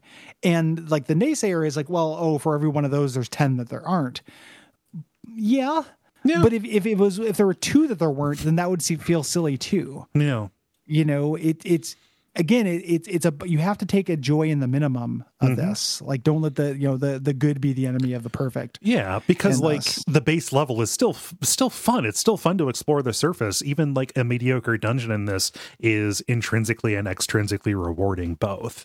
Yeah, that's and you do as much as you want. Yes. Like I've never fully completed this and explored every location in this. I played this 2.5 times, like 2 full times and 1 time just to get to the DLCs. The first time I played the DLCs. And, at some point I'm like, I'm good. Yeah. And I walk away and I let those mysteries be undone. And the upside of that is all 2 times where I came back to this, I found new stuff. Yes.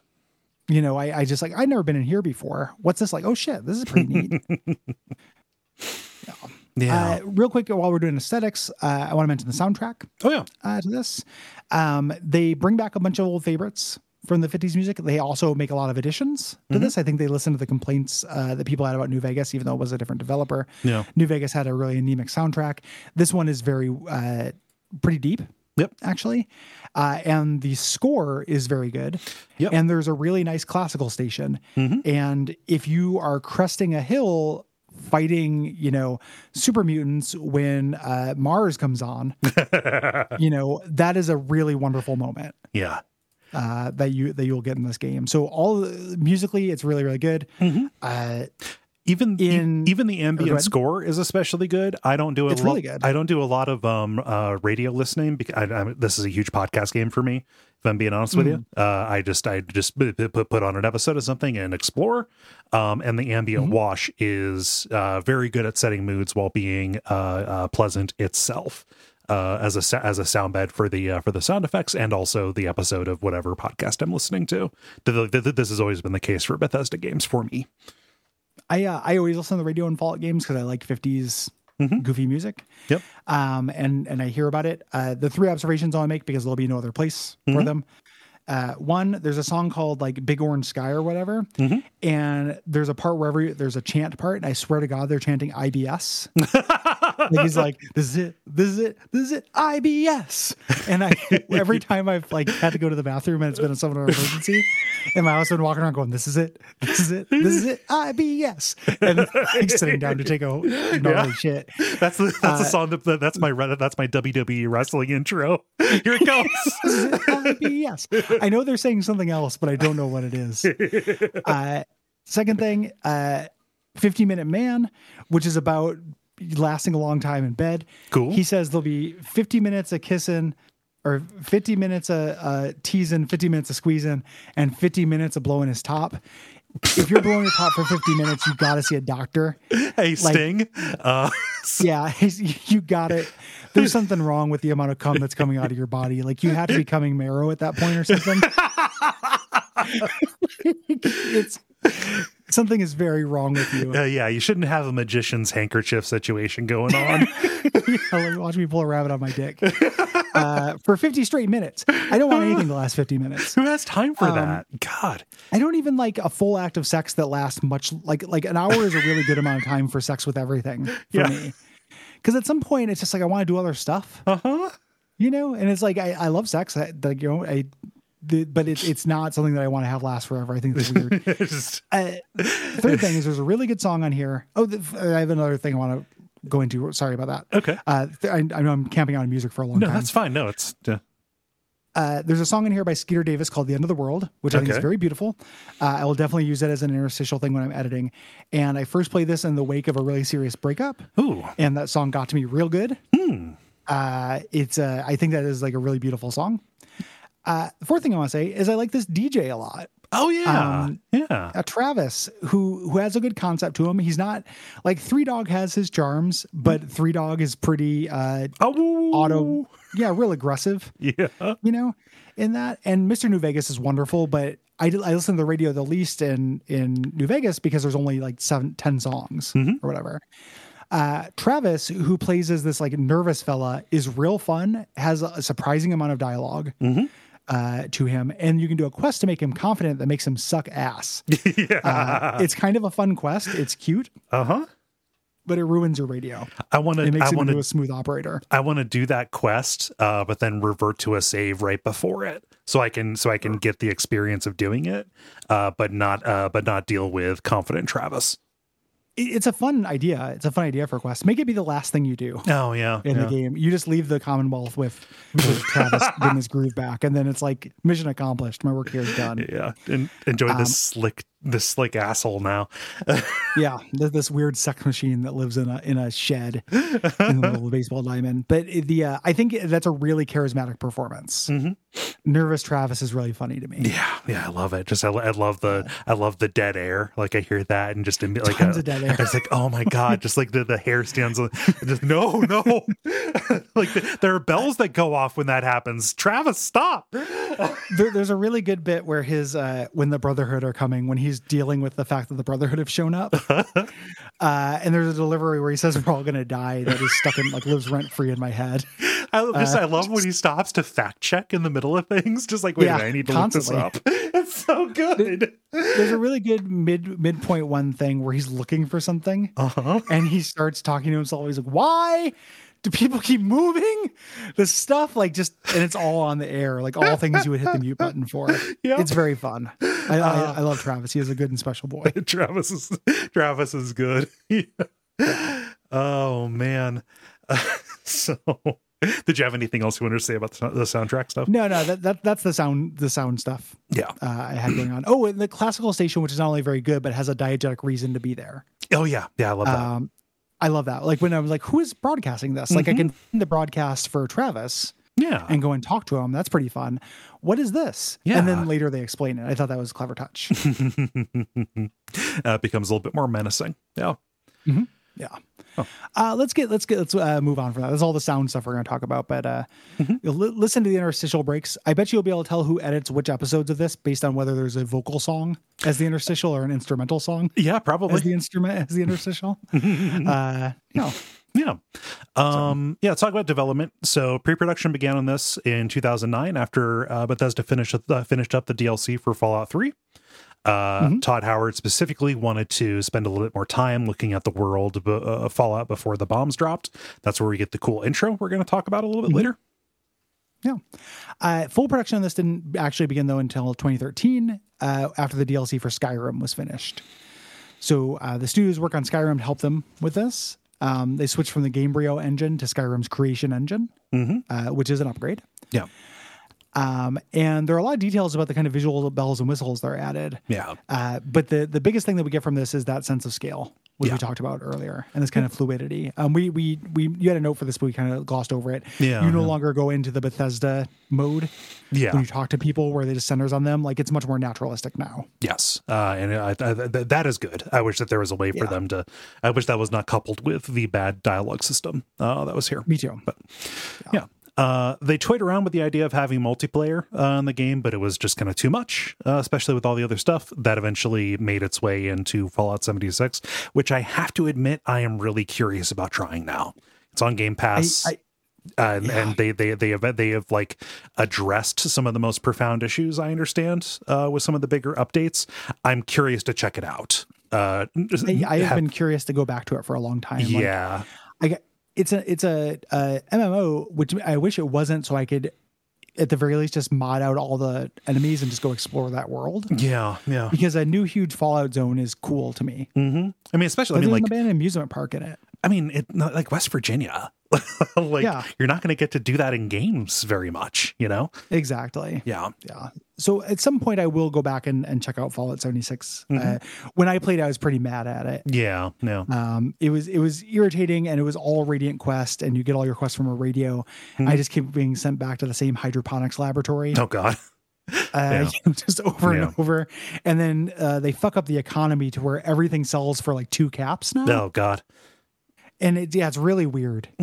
Like you sell them into vending machines and nothing.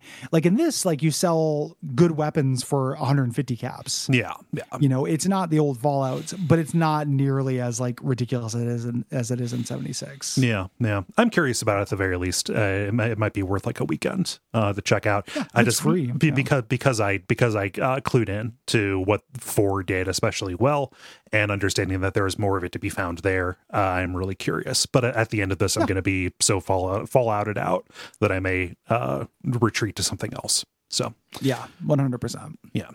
There's a neat gimmick with the collector's edition of this. Some of them came with like a frame, like a Pip-Boy, like a frame that goes around your smartphone and then goes around your wrist. And you had a Pip-Boy app that would connect to the game. That is a cool idea, although I could not see actually doing that in practice. Oh, you did it? I mean, I tried it. Yeah. Like when I first played the game. Yeah. The Pip-Boy that came with it, I ended up selling my big Fallout collection. The coolest thing that came with it was the case. The Pip-Boy itself was made out of very cheap plastic. Yeah. Like it looked too glossy, and kind of shitty. But it was a fun idea. The most interesting trivia Easter egg with that I found is that in speedruns of this, that app is really heavily used. No. Because it allows you to interface with things when the game locks you out. Like you go into glitchy zones. Oh. And the app will still work. to do things, but because they want everyone to be on the same level, you have to emulate Okay. the app and have it in the corner of your screen. Oh yeah. Speedruns for this game are fucking nuts. I'm sure. It's real fun. Watch a speedrun of this explained if you're interested. They're really cool glitches. Is there a YouTube guy who has done that? The unfortunately named Tomato Anus has. So I was hoping it was going to be that, so I could get you to fingers crossed for Tomato Anus. Tomatoanus. That's how I would say it. He had to change his name when he did Games Done Quick. Oh. They will let him call himself that awful name. Oh no. But he's a speedrunner himself, and he's commentating his speedrun of it, and it's good watching. Yeah. Because the reason why I gravitated towards Tomato Anus in the first place was that he explains everything that's happening. Yeah. And that's what I want out of a speedrun. I don't really want jokes, and I definitely don't want like commentary with the chat. Yeah. Yeah. That's the worst thing that could be. So he does a good job of that, despite having that name that's not fun to say. Tomatoanus. Yeah. Tomatoanus, which is much better. Something that is wild about this that I got this when it was like $10 on PS4, deciding, hey, I'm going to play this 100-hour game. I'm going to be on my recliner. God damn it. Ended up being a little bit awkward to play with a controller. So I just went back to the PC for it. But what was crazy was you can do mods on consoles. This is in addition to Bethesda really going out of their way to support mods after they saw what that did to Skyrim's popularity. So the fact that you could just get them on pretty much anything to change the game, bringing a little bit of that flexibility to a console is fucking wild to me. It's really good. It's a hugely good move. I ended up having to tap into this ecosystem because I got stuck in a piece of geometry. Okay. When I was doing the Nuka World DLC, which I find a little bit annoying. I don't want to poison that chalice for you. It has its fans. Like tons of people really like it. Yeah. I've played it now twice and I find it irritating. So I got stuck in a piece of geometry, didn't want to redo the quest I was doing. So I set up a mod to fast travel from anywhere. And then I was like, what else can I do?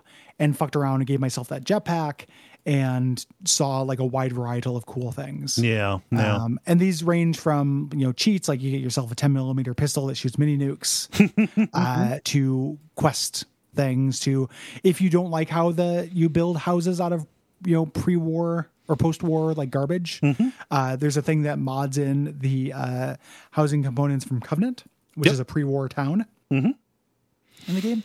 So you can make your towns all look like that. Yeah. There's a lot you can do. Yeah. I modded in like this is super small, but I modded in it's called like lower gun mod, where you're not always walking around pointing your gun at everything when you you are not firing and when you're not aiming, you're like you still see it, but it's just like, oh, I'm holding it down, like it's actually at rest. Which is pretty good. And with bigger guns, that actually like frees up a good amount of your field of view. I also modded in anytime that you mouse over something that is made of crafting components, you can just see on the heads up display what material it is, as opposed to memorizing what it is. So like if I see like, oh, this will only get me steel, that's not worth it. That is especially useful. I also modded in ammo crafting as well. It's pretty expensive, but I missed the ability from Fallout New Vegas to craft ammo, and that has been nice. You've got an ammo bench where you make the like the primers and the gunpowder, and then you just mix up the ammo at the chemistry bench. Yeah. This is something we don't have our notes, but this is probably the best place to put it. Bethesda did run into some criticism of doing these mods as being like, oh, we're just making the fans fix our game for us. Yeah. Any discussion around this game has a huge part of it that is dominated by talking about glitches. Yeah. That has simply not been my experience. So I have no way to address it. I played this at launch. I anticipated it. It ran fine. Yep. Every once in a while, there'd be a glitch where like something silly would happen. Like I was talking to Preston Garvey and a vertibird fell on him, and he just kept talking. But all those things are additive to me. You know, I'm like, that's a good glitch. I cannot relate to the gamer psychographic that gets mad about glitches. Yeah, I mean, if it doesn't result in lost progress, I pretty much am always in favor of some measure of jank. You know, there was just a time, you know, when I had it loaded, there was something that made it so occasionally on some shots, some people's heads would disappear, but they were still talking to me. Like, that's great. I love it so much. It's kind of fun. Yeah. I don't, you know, and if people are running into actual progress ruining ones, I'm not diminishing your experience. Yeah. But it's also hard to speak to it because it didn't happen to me. Yeah. Like famously, this got like a Jeff Gersman like reviewed this with that in mind and gave it like a 3 out of 5 or something. Right. Because he had a bunch of glitches, and people, you know, it just to me it takes up too much air in the conversation, and I don't think it's very interesting. You know, what is there to say about it? Like I don't know. I wish that as gamer Americans, we spent less time talking about that kind of shit. It gets into like, and I don't want to say that any criticism of a studio is this, like it edges a little bit too far into greedy dev, lazy dev kind of thing. Yes. Like taken to its extreme, that conversation turns into like consumer rights stuff. Yes. You know, and I have no time for that. Yeah. So like, if it's just cosmetic, immersion basically isn't a thing, you know, to me. So like, I don't care if faces are disappearing, or if like my favorite one is my master locksmith that I carry around with me sometimes, Kate. Sometimes I direct her to go to go pick a lock, and instead of going for the knob where the lock is, she goes for the other side of the door. Where the hinges are, and I'm like, man, I wouldn't have thought to go there, but you know, rock on, Kate. I wouldn't have thought to walk through the thing, dude. Yeah, no, she doesn't walk through. She just goes over to like like if the knob is on the left, she's over on the hinge side on the right. I was like, yeah, okay. Oh, got you. Yeah, that also works. Yeah. I thought she was walking to the other side to unlock it from the other side, which is very funny. Yeah. That stuff, I just, you know, if you care about that, go with God. I could not care less. Yeah. And the idea of like being like, I think less of this game because characters' heads disappear sometimes is ridiculous to me. Yeah. So like, where is your sense of fun? Yeah. Not gonna say your experience is invalid, but I can't make it a part of my calculus on this because nothing profound happened to me, and I find a vertibird falling onto Preston fucking hilarious. So it was amazing. Yeah. Like it was really good. I was like, yeah, fuck that guy.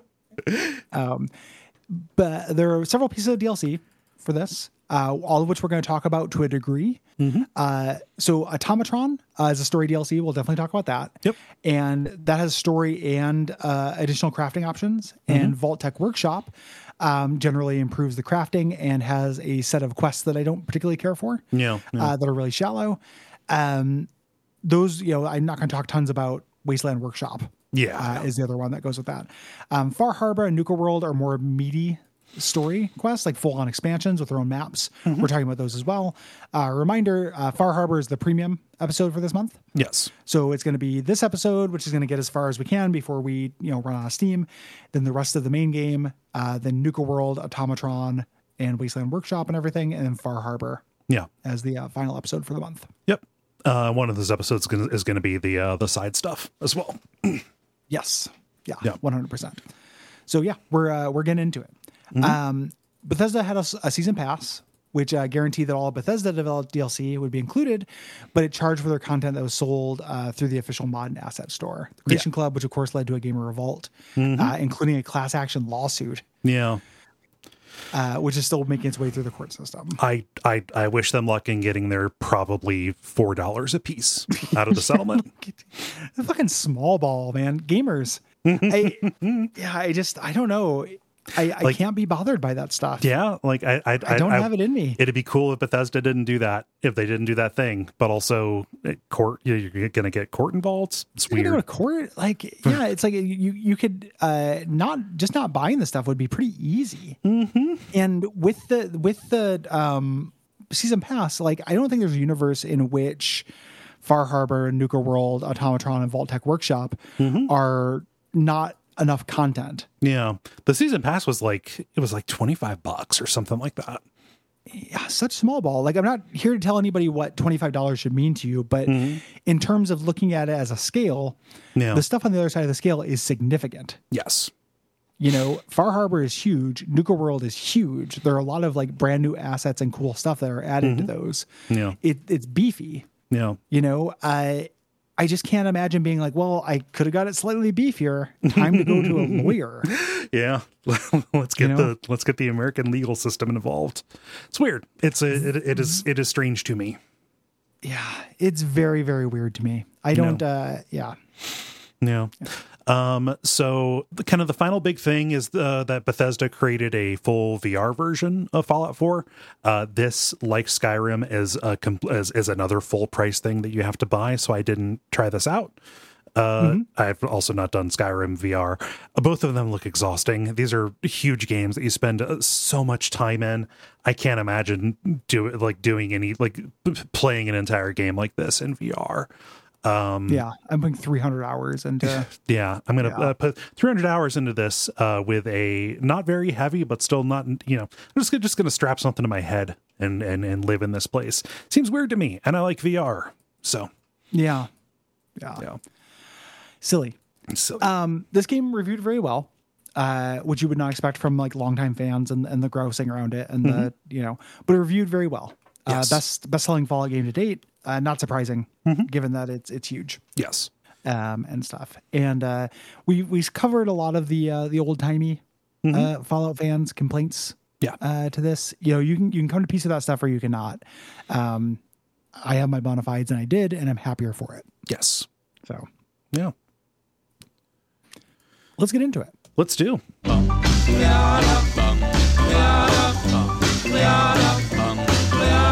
Got a doll baby, I love her so. Nothing else like her anywhere you go. A man, she's anything but calm. A regular pint-sized atom bomb. Atom bomb, baby, little atom bomb. I want her in my wigwam. She's just the way I want it to be. A million times hotter than TNT. So we open up. We do not get the Ron Perlman or Never Changes at this. Instead, we get this live action introduction, giving us the backstory of the alternate history before the war, talking about kind of what happened after World War II. And it is narrated from the point of view of the soldier as the world unravels due to resource shortages. The point of view here is the male character here. His background is he was in the army. The female character, if you decide to pick her, she is a former lawyer. Yeah, single female lawyer. Yes. It's a little silly here. Yeah. That they gave, not only does the male character do the narration, but the male character also has a reason to know how to use all this equipment, Yeah. including power armor, which is, war equipment that he's been in. I'm glad that I think that they shouldn't. I think that I would have not had this opening narration be this, Yeah. and just made her have combat functionality of some kind as well, make her a cop or something. Yeah. And then you wouldn't have that dissonance. Here, I'm glad you can play as a lady. I just don't like how it just shunts you. It's similar to Dark Souls 2, Yeah. how you play as a guy in the things betwixt, and then you can, But anywho, That's right. we start off with them looking in a mirror, designing your character. So you get the typical, the complicated character creation stuff now, where you can like extend cheek zones and shit. And you're exploring this 50s, kind of Americana style future thing with pre-war versions of all their stuff. You have Codsworth, you have your Mr. Handy. Your Mr. Handy, Yep. who takes care of your weirdly little alien baby. Oh my God. It's so bad. There's a mod in this where you can replace mini nukes with Sean. Ooh. And whenever you do it, it plays Atom Bomb Baby, which is one of the bangers from the soundtrack. And that's the kind of stupid I like. I was halfway hoping that you were going to say it replaces Baby Sean's head with Chris Redfield. There might be one out there. That mod is so good. Baby Chris Redfield is so funny. It's been a while since we recorded about that. I'm still loving it. Oh God. So this is kind of on a little bit of a timer. The doorbell rings and you've got to go answer it. It's this Vault-Tec salesman who has been desperately trying to get a hold of you.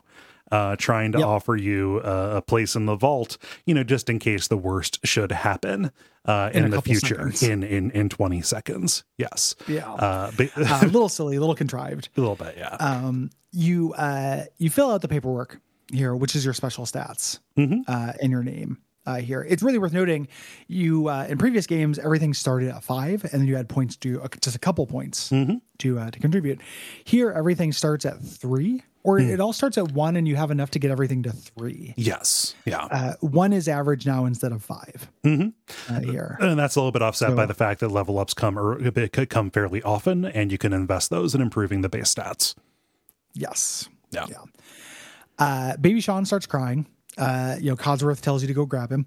You go in there and entertain him by spinning this little mobile. He's a weird baby. Yep. And while you're doing this, Codsworth sees something on the TV and it's like, Mom, Dad, you have to come look at this. And the war started. Yeah, no, bombs are dropping and the news anchors are freaking out. Quite rightly, it is the end of the world.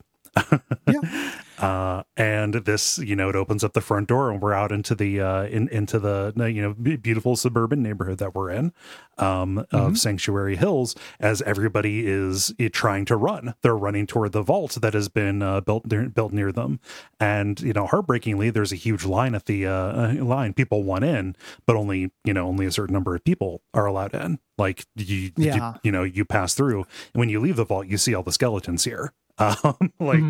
It's a horrible tragedy. They probably worked out. They probably just left some decoy skeletons. Yeah, it's fine. Some of them it did work out. What I really like this moment. It's an interesting thing that Fallout has not shown before. I mean the kind of chaos of this, and then if you just vibe for long enough, you get a non-standard game over as the bombs drop. But even if you go up, you get to see the actual explosion as before the shockwave hits. You go underground. Yeah, you barely made it. Wild. And you're down here, and it's like, okay, well, you've got the Vault-Tec people welcoming you to your new life. They give you the jumpsuit, and say like, hey, the director and the doctor will take you here, and immediately like, okay, something's not right here. Decontamination pod. No other game has featured these. You get inside, you're right across from your spouse who is holding the baby, and they're not decontamination pods. Vault-Tec, consummate bastards that they are, this is one of their experiments. What if we froze people pre-war? And it's one of the silliest things about Fallout you have to get over. You have to remember the Vault were never designed to help people, and Vault-Tec is ridiculous. Yes. Once you buy into that kind of supervillainy, hey, it gets things cool. are good. Yeah, once you realize that all of these were like set up to fail in very particular ways for no benefit, really. No, it doesn't make sense. No. They're cartoon villains, and it's also something that is worse with the 3D Fallouts. Like Fallout 2 addresses this better. Yeah. With the Enclave and them kind of explaining like, no, there's always a plan to have people left over who are in the real vaults. It ends up making more sense when you're divorced from that. Yeah. It ends up feeling like it's data for no one. Yeah.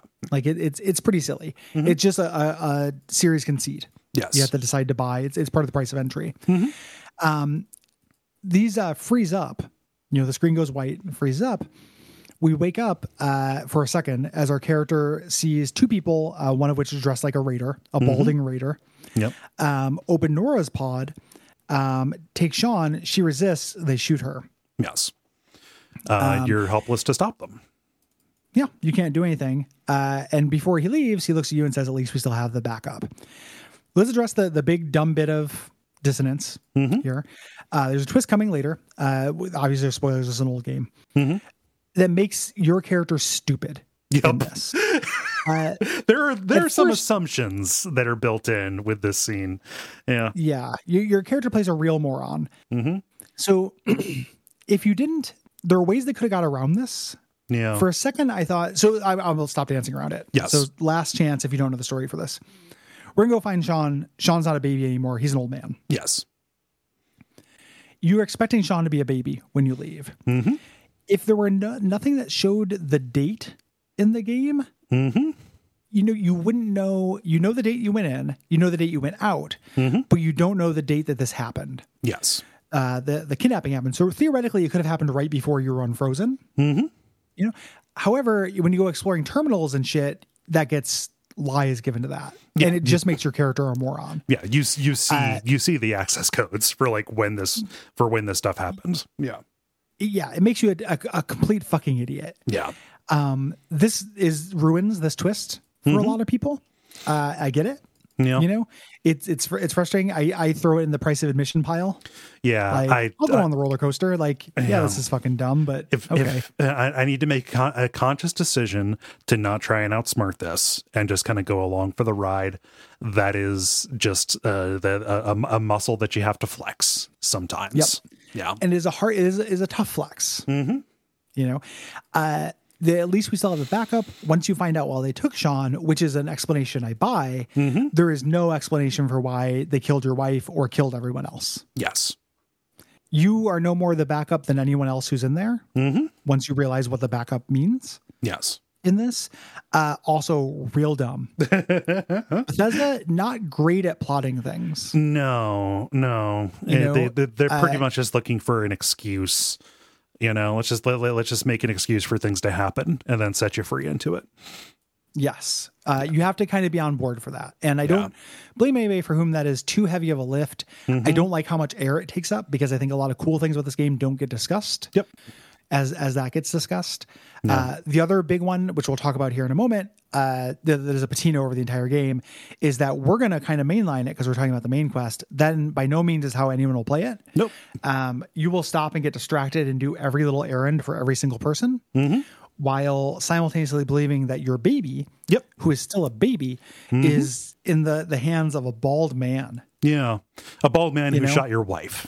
Yeah. Who's a real piece of shit. Yeah. Or your husband. Yeah, used to be. So that makes no sense. That's the classic ludonarrative dissonance. Yeah, no. It's added. My favorite example of it is you can start the Far Harbor quest before you find Sean, which means you're like, I'll take time out from rescuing my kid to go rescue another kid. Yep, that's very funny. To me. I want to make sure I get it right. I'm going to practice on somebody else's kid. Yeah, to practice kid. It's like Cole's pancakes, waffles or no pancakes. Yeah, it is pancakes. Yeah. That's all extremely dumb. I wish every video game just realized the Witcher 2 Baldur's Gate 2 thing. Like, instead of having this be a thing where you go do the side quest for no reason, somebody has information about Sean. They'll give it to you when you give them 10,000 caps. Yep. Go do side quest. There you go. Built, they fucking solved it. Yeah. Go build settlements. That might be your path through it, Like, yeah. Has anybody fucking played Baldur's Gate 2? Why are people sleeping on this game that is not only just like, I think that people think of that game as if it's just like a grognardy classic. Like, people dislike it if you like D&D, but in fact, it actually does a lot of really amazing shit narratively. Yeah. They solved so many fucking problems. They cleared the rakes. They charted a path through the rakes, and people say, I'm going to keep stepping on some rakes if I want to. Yeah. I just, gamers don't care. They do care. Like, whenever you read about this game, that's all anyone ever fucking talks about is I'm spending time to gather typewriters rather than save my kid. Yeah. You could have made that make sense. You could have. It's fine. Your baby's safe, but it just we need money from you. Here you go. All right, there you are. They could even be lying, and you have no other things to follow. Yeah, it's exceptionally silly. Yeah, I just want to get those out of the way so nobody's listening to this. They're like, oh, they didn't even talk about that. Yeah, they're going too soft on it. You know, and it is silly. You can say we're excusing it, but I think, we're going to talk about this holistically. And if you noped out like right at the first leap that they ask you to take, you're not going to see the cool stuff. We are, there's enough here to love that we're going to talk about it. And just because we're moving past it doesn't mean we're not recognizing that, it is facially absurd. Yeah. As a gamer, I take leaps and I'm happier because I do it. Yep. Yeah. So you wake up when your pod malfunctions, and we get our tutorial, basically, like part of our tutorial. Yes. Everyone else is dead. People suffocated, the staff starved or mutinied a long time ago. We get a little bit of a short story about them mutinying because they didn't get the all clear signal from Vault-Tec. Nope. And melee combat, fighting rad roaches, etc. They do a little thing here. There's a unique weapon, cryolator. Case. They have to come back, the cryolator, which is actually really cool. This is the first playthrough where I used it a lot. You had to mod the shit out of it, but it ends up being very powerful. Yeah. It's real. It's real expensive, but it counts. I end up using the cryo mines more than the cryolator, but yeah. Cryo damage was originally a resistance value in this. There's going to be a lot more cryo stuff. Yeah. And it was taken away. Yeah. So you go to the surface and we get to see those skeletons. You see this area that we just saw, impeccably beautiful as this like slightly reclaimed wasteland. A powerful moment, and we go back home where everyone is dead. And Codsworth is still wandering around. Yeah. And I again, a genuinely really good moment here where Codsworth has been trying, no one's been around. He's been lonely. He's just like, and I love that this is like plausibly the first persuasion check you can find. Like you can sense that he is putting on a brave face. He's just trying to say, "Oh yes, welcome." And you can say like, "No, like what really happened? Oh, like the horrible things I've seen." And have you tried to dust a house with no roof? Yeah. It's very cute. Yeah. It was a big selling point on the back that, we have our protagonist here. Codsworth knows your name, knows like something like 1,000 names. Yeah. Including like fuckface. So you could name your guy fuckface. Hello, fuckface. Cheerio. Yeah. Cheerio, fuckface. I just do Gary. I do cool. Yeah. I've decided I stopped making characters who weren't me in video games. That's my 2021 challenge. You search through the neighborhood with Codsworth here looking for Sean. There's just monsters. There's bloat flies, which we mentioned will swarm you now. And he says, there's a bigger town nearby. Check out Concord. And maybe Sean's captors will be there. Yes. Codsworth can be your companion, right? Yeah. And he's reasonable. Yep. He's a good companion. He likes messing around with tech stuff. He dislikes being evil. Yeah. The way this is laid out, on the way to Concord, there's a Red Rocket gas station, filling station. This is where you can meet Dogmeat as well. Yeah. The dog who played was the model for Dogmeat, passed away. Oh, somewhat recently. It's very sad. Oh no. Yeah. But it was a dog that one of the developers had who brought into the office, and a lot of Dogmeat's behavior, specifically idle animations, were copied directly from this real life dog. Oh my God. They're just, I ended up not really using Dogmeat as my companion, but the Red Rocket is kind of my like home workshop for doing crafting stuff. Like it's just, you get there early and it ends up working. His little idle animation when he's paws up on the counter, like he's just like waiting to order a beer at a bar is so fucking good. It's a very good boy. Yeah, Dogmeat is very good, and the dog that was the model was a girl, so good boy based on a good girl. Yeah, you also can give Dogmeat goggles and stuff. And I think this game came out the same year that D-Dog came out, so it was a very good year for video game dogs. Yeah, well, you can get bandanas or like kerchiefs. So I gave Dogmeat a little American flag kerchief, which is very cute. And eventually, if you do the Nuka World DLC, you can get Dogmeat some real gnarly looking like Raider armor and make like tough Dogmeat. It's very fun. Dogmeat's companion gimmick is that so Codsworth is that he'll purify water for you. Dogmeat will find things for you. Yeah. So every once in a while a message will pop up and say Dogmeat found something. You'll follow Dogmeat and find a little stash or something you missed. Or you can say, can you find some items or enemies or a container for me? Yeah. And Dogmeat will do it. Yeah. And of course, because of the jank, sometimes Dogmeat will recover items from locked containers, which is very good. And he's just that good of a boy. Yeah. The red rocket that you pass through here is real neat because the staff here was trying to win an environmental award for sending less trash to the dump, and they have just been storing all of their waste in a cave beneath the station, which is now full of radiation and monsters, mutated. Like when Homer folks. was the trash guy. Yeah, Another love day. When you get to Concord, we find these raiders attacking the Museum of Freedom here. And a man named Preston, who we're going to get to know real well, asks for your help. Yeah. This is not strictly the main quest, but everybody is going to do this because it is directing you right to it. It wants you to do it. Yeah. So we clear the Museum of Freedom. This is a group called the Minutemen. We'll talk about them in a moment. Their whole thing is they want to get rid of raiders, get rid of the raiders here. And they say, hey, a vertibird, an old pre-war vertibird crashed on the roof. There's some power armor up there. If you can get the fusion cell from the basement, you can activate that and fight off these raiders. Yes. This is also, I consider this part of the tutorial, teaching you how power armor works, that system. As you do this, you pull off the minigun. A Deathclaw climbs out of the sewer and attacks. And again, the purist in me hates this. What this is doing is saying, if you have power armor, you can bat above your weight class. Yes. Yeah. The Deathclaw has a little skull by its name, which is typically when you don't fight this. Yeah. It's tough.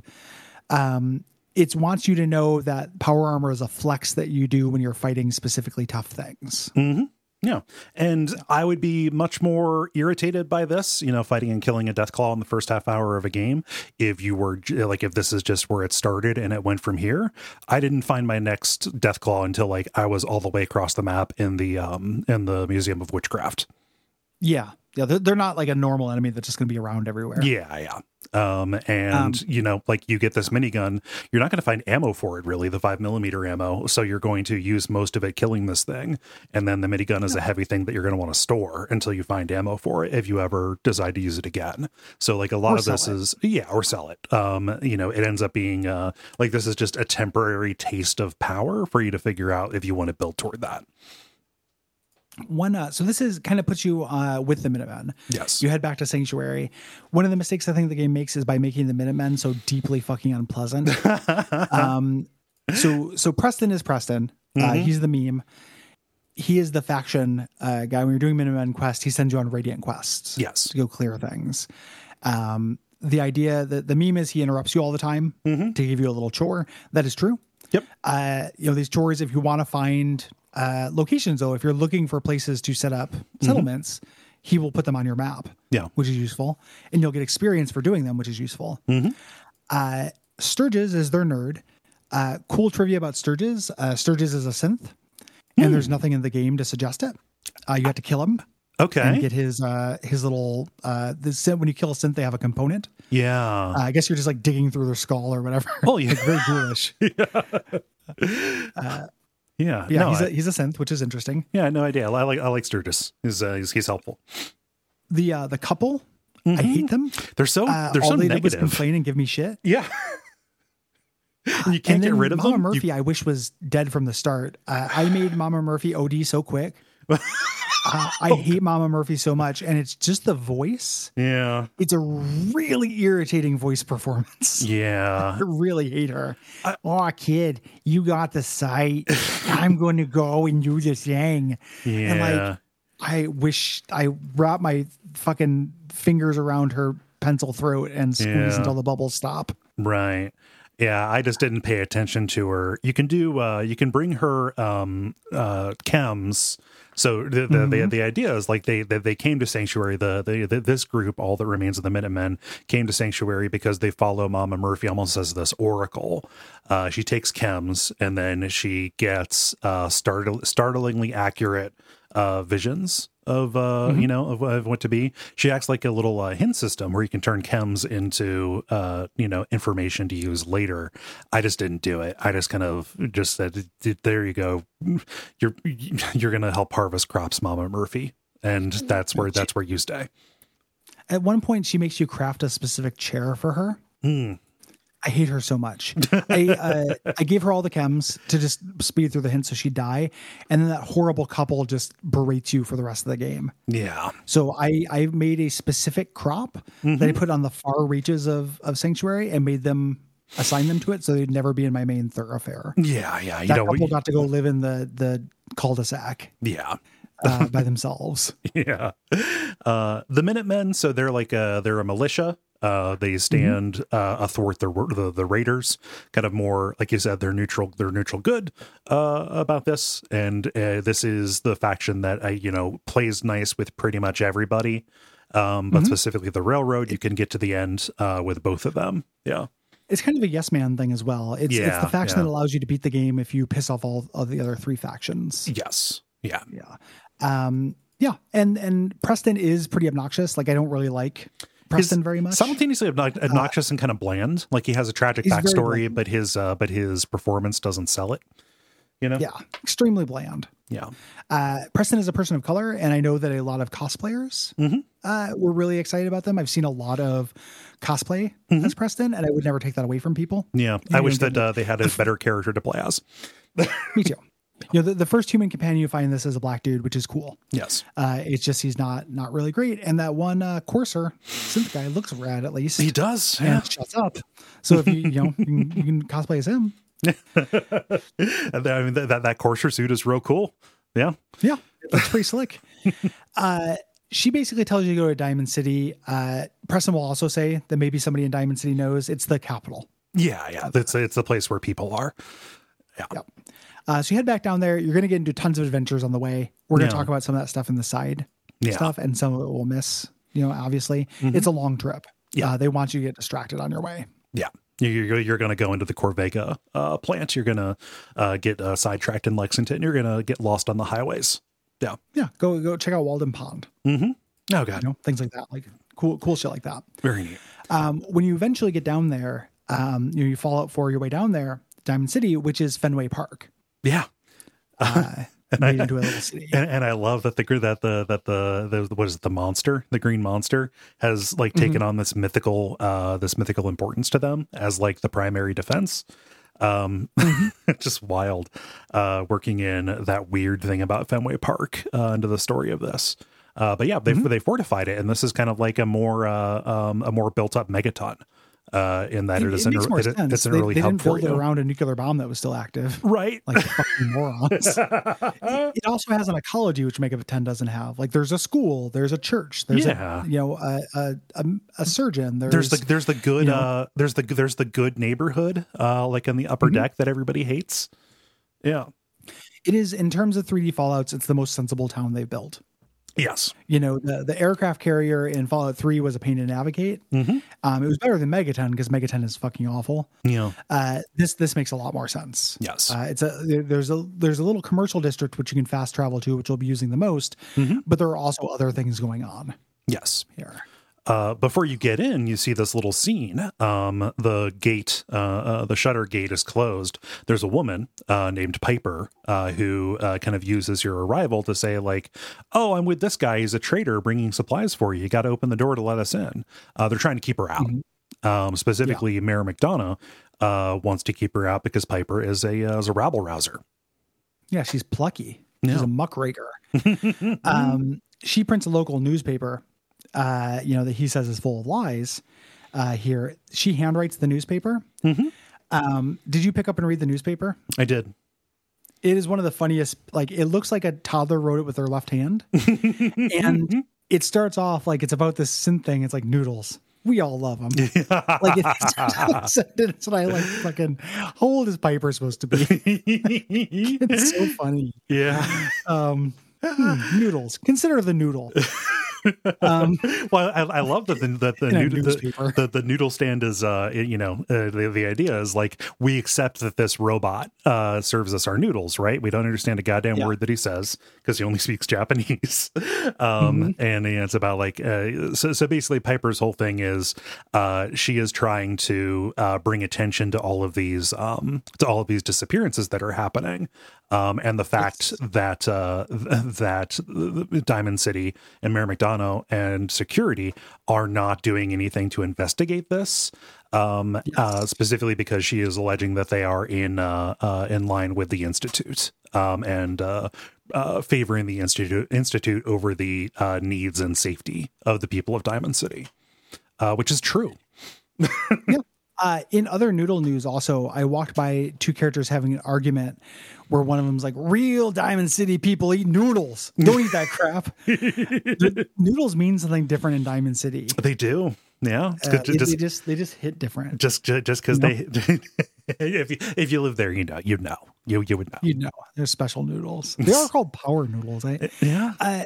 When you mentioned that you're looking for a missing son, she's like, "Hey, we have a detective." Yeah. Here. So you head over to the detective. You check in the newspaper office with Piper and little miniature Piper. And you get to Nick Valentine's office, and he's not there. Oh, his secretary's there, Ellie, his girl Friday. He's gone missing. Yes. He's looking for a missing person, and he's like, "Well, go if you need him, go get him." Yes. Yeah. He went out trying to solve this particular case. This is where we last knew that he was. Let's go see if you can shake him down. And this takes us into the quest Unlikely Valentine, where we have to head over near Good Neighbor. We're going to be headed there to Good Neighbor officially here, but it is like it's kind of like the red light district. I think it's actually like located where the red light district in Boston used to be. It's a cool town. Yeah. It's like the idea is, that it's a little seedier, but it's also like people, Yeah. The slogan is of the people for the people. Yes. And, Hancock is great. Yeah. But this, the quest marker takes us here, the place where you went and looked. It's not a building. It's like it was a subway station that is filled with people from this gang, the Triggermen, which are like old timey mafiosos with their slick back hair wigs and stands up brand fedoras. They're good wigs. Yeah. They don't smell or nothing. They're good wigs. Yeah. We get here. This is our first vault, and it's or second vault after the one we came from. Yeah. It is a disappointing vault in terms of the high concept. Yeah. It's like supposed to be kind of a class war vault, but it's a pretty dumb version of it. Far Harbor also gets that right, as we'll talk about later. The idea is it was supposed to be a luxury vault, but then they didn't deliver it, so they got a bunch of high society types to deal with poverty. What would happen? Well, they turned into Karens. You'd breed a super Karen that somehow took over the wastes. Yeah, and instead of taking somebody who was well connected and making them the overseer, they just picked like an average Joe to become the overseer, and just pretty much see like if they can provoke the response. Just like all they wanted was for this man to be ripped apart. Yeah. It's a silly vault. This is a bad, dumb vault. It also has nothing to do with like the mafioso people who were here. No. They just kind of hermit crabbed in. Yeah. We fight our way to the bottom of this, and we get to Nick, and I think this is genuinely a really good reveal. This is so good. Nick is a synth. When He's horrifying he's looking. in shadow, and it just looks like a detective. Yeah. And you get close, and you get the full reveal of what he looks like. Yeah. He looks. He's like a ghoul. To a certain degree is the sense that I got. That's actually what I thought he was at first until I saw that his eyes were glowing.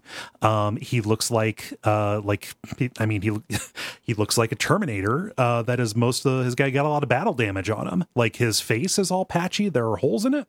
And he's wearing old timey detective stuff, and he talks like Humphrey Bogart, and he's amazing. I love Nick. Nick Valentine's Nick's great. really great. Yeah. Yeah. It's him playing dress up as an old detective. Yeah. Is ludicrous if he wasn't a computer designed to be a detective based on an old detective. Yeah. Like him having this affectation is programmed into him, and it makes it work. Like, what's Piper's excuse? I really don't like Piper. Yeah. But yeah, it's very charismatic voice performance. And is genuinely a good person. Right. At first you're like, oh, why do they accept him? He's a synth. And they go into that. Like, if you talk to him, there are explanations for it. It's because he doesn't hide what he is, and because he's an old model. Yeah. Yeah. And also like he's been around for a very long time. He was around early enough that everybody who was alive there, he's just always been around. He's just a fixture of it. And he's like the guy who runs the noodle place, basically. Yeah. Yeah. And so they just kind of trust him. The scary thing about synths to the average person is that you can't tell who is one, and you can't tell if they're going to like betray you to the Institute. Yeah. Yes. Yeah. So on your way out, we run into the gang's leader, Skinny Malone, and his mall, Darla. Nick was sent to find Darla, thinking that she was kidnapped, but in fact, she was shacking up with the crime boss. Yeah. They repeat this exact thing later in Quest, which is a little obnoxious to me. Yeah. Like being sent to go find somebody who went willingly.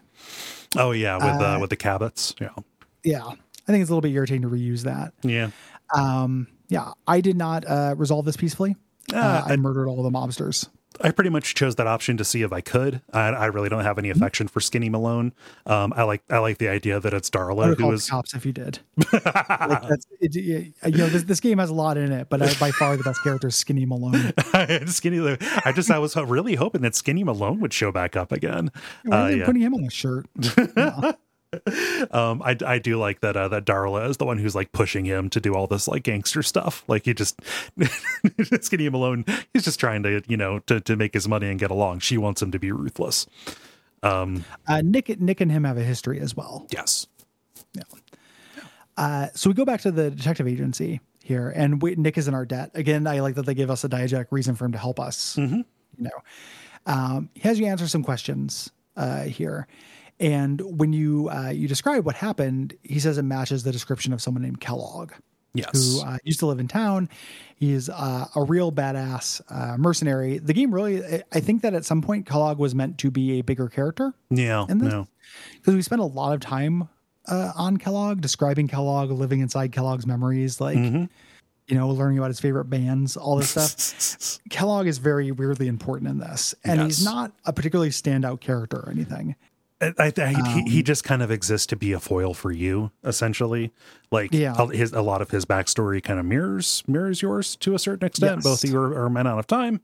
Both of you suffer, or we're going to learn about that. But but he's just this badass. Nobody wanted to mess with him. He just kind of lived up in the upper decks and mostly kept to himself and this 10-year-old kid that he had around. Yeah, and you're like 10-year-old kid. Oh boy, I can't mention that, Sean. Yeah. And he went missing, so Nick has a case file on him. Yes. Here, we had his door is locked, so we can't pick it. We can go to the mayor's office and see if they have a key, which I stole. Yeah. Before that, one thing I was trying to do in this game, when I was thinking about this, I was really reminiscing about how much I love stealing in Oblivion. Mm-hmm. It's like the most fun thing you can do in that game because you steal really high-end alchemy ingredients. Yes. Stealing is less fun in this game because nothing is that valuable. Right. And there's no scarcity.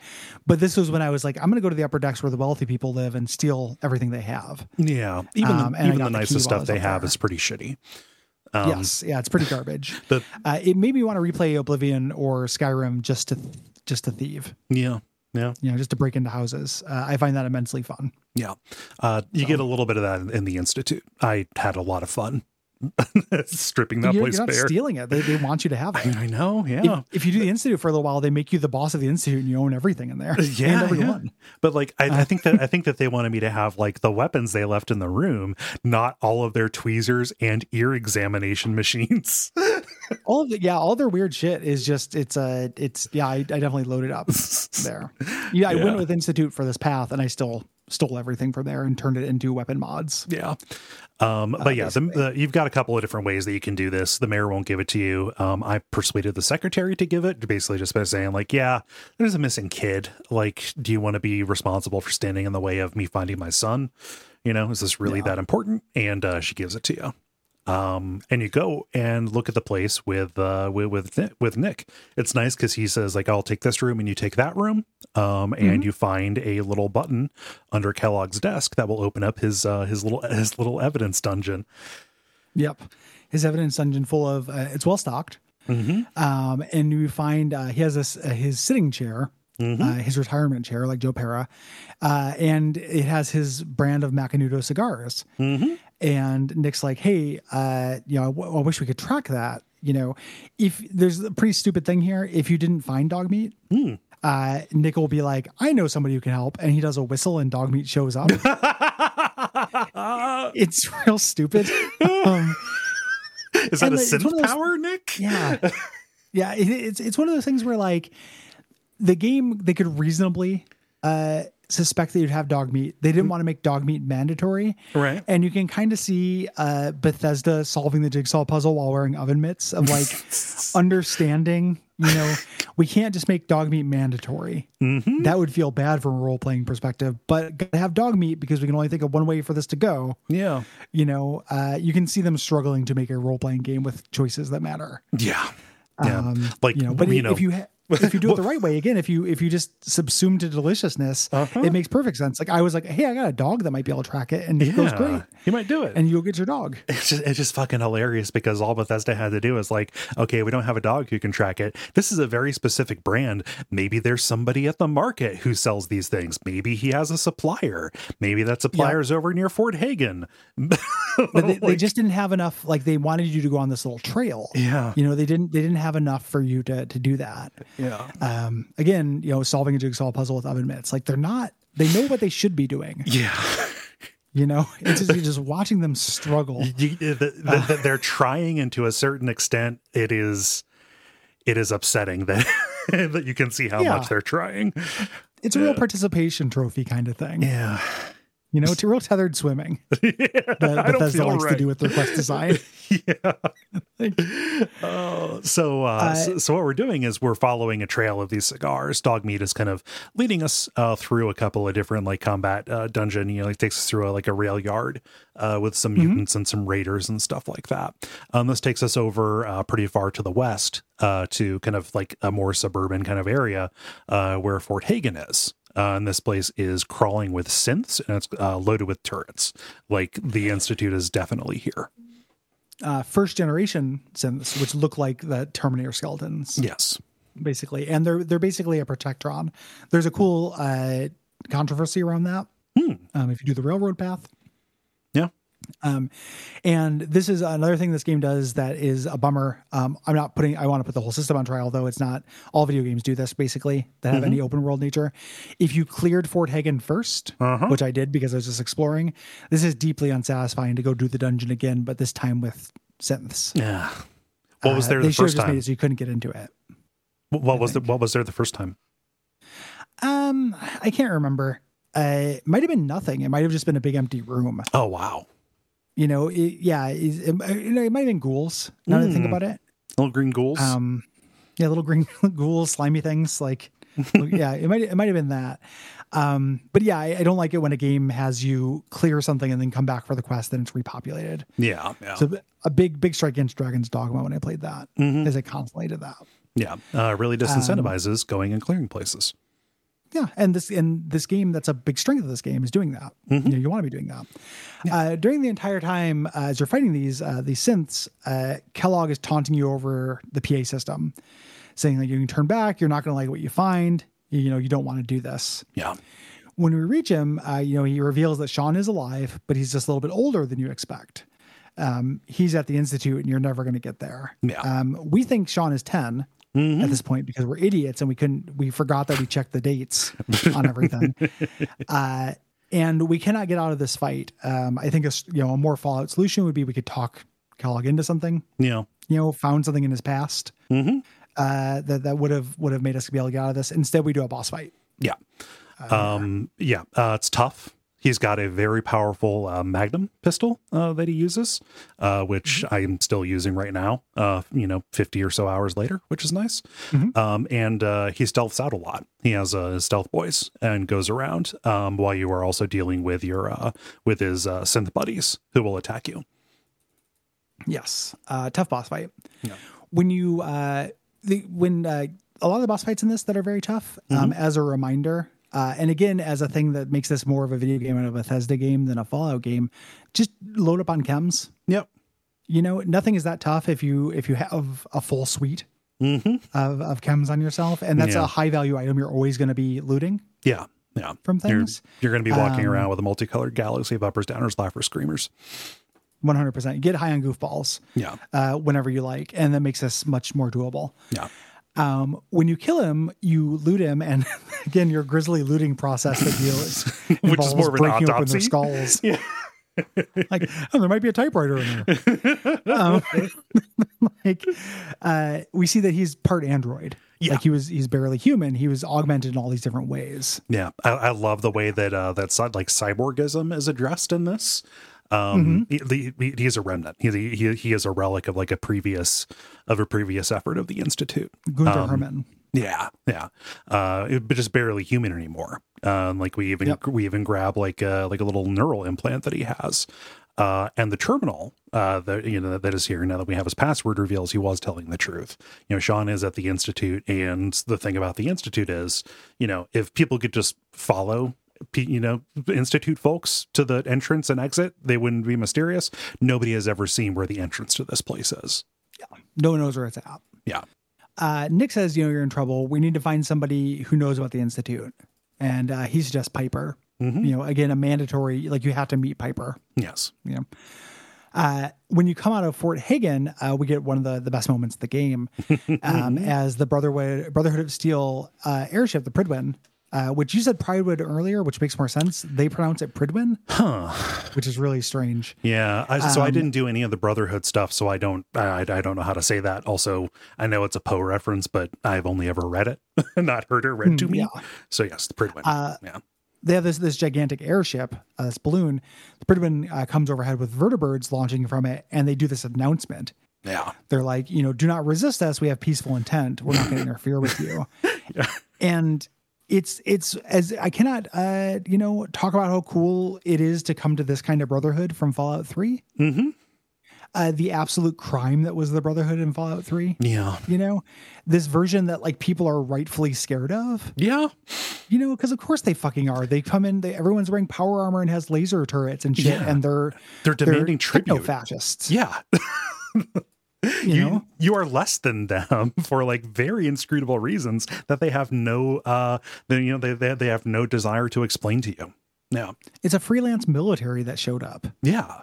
Like that's not good. You don't want a freelance military. Yeah. You cannot like cast a literal shadow over the entire land, speaking louder than God, with a huge ship that is launching ships that are bigger than any ship that people have seen. Vertibirds launch from this thing. It's a mobile fortress is what it is. You can't say we come in peace when you come like that. It's really cool. Yeah. I really like it. Yeah. And you get a mission to go talk to the Brotherhood if you want. The first time I played through the game, I did the Brotherhood quest line. Here, the actual like meat and potatoes of the quest are not super great or interesting. You can run to them. You can run to their expeditionary force early as well. In one of the towns. Yeah. And and kind of learn about them. That's where you meet Paladin Dance, your companion character. For this, we're not going to talk about it in detail because neither of us did it. Or I did it for this playthrough, but I didn't make notes, and I don't think you did. Yeah. His storyline is cool. Yeah. He is a big generic like tough dude, but it turns out he's a synth. And the Brotherhood hate super mutants, ghouls, and synths. They're human supremacists. Yes. And Dance is really conflicted as a character, and I like when he finds out he's a synth, and he basically is like, yeah, I should die. Like he's so convinced with his morals that he's like, I know everything good that I've done, but it doesn't matter because of what I am. And you have to kind of convince him to live. Wow. It's a pretty fun moment. There's also all these amazing ways you can fail it. If you go into the thing and then leave, he kills himself. Which is sad. And you can lie to Elder Maxon, who is like the grandson of Elder Maxon from Fallout 2. You can lie to him and say that you killed him. And get a promotion, which I think is very funny. Cool. You can also bring Dance out, and Manson is there, and it's a really tough dialogue check to convince Manson not to fight him, where you have to fight him and turn the Brotherhood against you.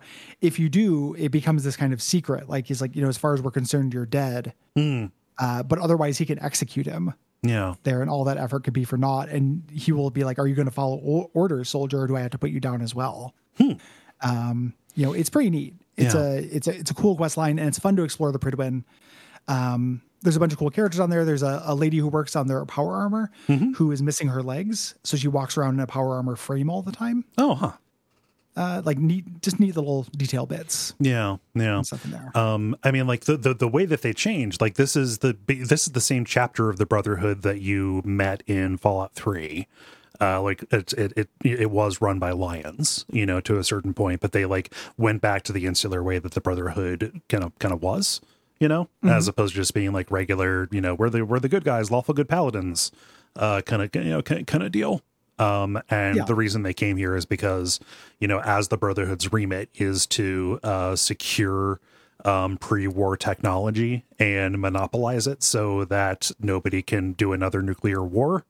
You know, like they see the synths and the Institute as a threat, basically, that they need to get under their thumb. Is that correct? Yeah. Yeah.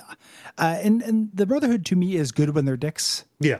The Brotherhood as good guys doesn't make any sense. Mm-hmm. They wouldn't be. Like No. they're monopony. They're single issue voters, and you can't be a good person to be a single issue voter, right? You know, and they're explicitly kind of fascist here. Yeah. Down to Maxon's like alt-right haircut that he has. Like, it is a military organization, and it is about imposing that kind of will on the Commonwealth. And when we talk about all the factions being shades of gray, you get to decide whether the good of that outweighs the bad. Right. You know, is that kind of order that like somebody's going to be occupying the Commonwealth, you know, at the end of this. Do you want it to be this powerful force that are hardline, you know, black and white morality people? Yeah. You know, it would be an unquestioned good in Fallout 3 to have the Brotherhood take over, so much so that they end up running like the water plant and all that shit. Yeah. Here it is much more ambiguous, and the ambiguity owns to me. Yeah. So You can go there's that. You can go talk to Piper. She has no idea where the Institute is. You know, if she did, she would, you know, tell people. She's got a paper. It's a sieve, basically.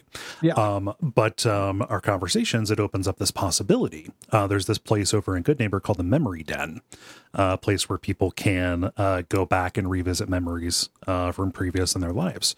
We don't have Kellogg's brain. We liquefied Kellogg's brain, if not when we shot him in it. But then when we did our little when we field dressed him, I've got a working theory that most people have Wonder Glue for blood, and I'm going to test this hundreds of times. Yep. I only need to find one. Yeah, there's got to be treasure in one of those turtles.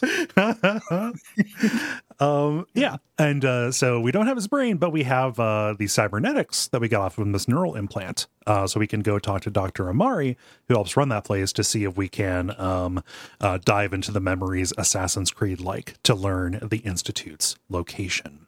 And that's going to be it for this episode. You know, we got into a good 3 hours. 3 hours is about all the appetite I have for recording. I have to eat and drink things. Yeah. I'm playing survival mode of real life. Yeah. So the next episode, we're going to be wrapping up the main quest and starting in on the side quest and faction stuff. Yep. That goes into this game before eventually handling the DLCs and the like. Thank you for joining us. We appreciate you. If you're listening to this, if you want to hear our episode on Far Harbor and all of the bonus episodes that we have, go to patreon.com/duckfeedtv and check them out. Yeah. You get access to a ton of stuff at this point. We believe it is a good value. If you can't do that, especially with holidays and stuff coming up, you can always leave a rating or review and tell your friends. Word of mouth is all we got as far as spreading the word. Yeah. If you have things to say about Fallout 4 or any of its myriad aspects, hit us up at duckfeed.tv/contact. Also, if you have anything to say about January's games, which are Super Mario Bros. 3, Dark Messiah of Might and Magic, or The Sinking City, write those in. If you have things to say about multiple games, please break them up into separate responses. Yeah. And as a reminder, we tend to favor shorter responses that are very specific or about novel experiences that you have had. General, broad reviews, tend to be cut down just so we can make the best dispatch up episodes we can. Yeah, it's just not the place for it. Yeah. You know, start a blog if you want to just write a general review of Fallout 4. Yeah. Not to sound mean, just we want to get your specific thoughts. Yes. I'm going to go ahead and say right now, Duckstream coming up. Please save the date. Please watch it. It's going to be December 17th, 18th, and 19th. Please donate Please do. if you're able to. Yeah. Regular highlight of our year. Really, really fun. We have fun stuff planned. It's going to be a good ass time. Raising money for a good cause, the Transactive Gender Project out of Lewis and Clark College provides education and resources for trans youth, their families, and their communities. Yeah. I think that's probably about it I think so. for us right now. We appreciate you, and we will see you next time. Yeah. And until then, what can they watch out for, Cole? Watch out for that 50-minute man. Oh, also, happy Thanksgiving if you celebrate. Yeah. This comes out on Thanksgiving. Yeah. Happy Thanksgiving. Please celebrate safely and come back to us. Yeah. Yeah. And the 50-minute man. Yeah. Avoid him.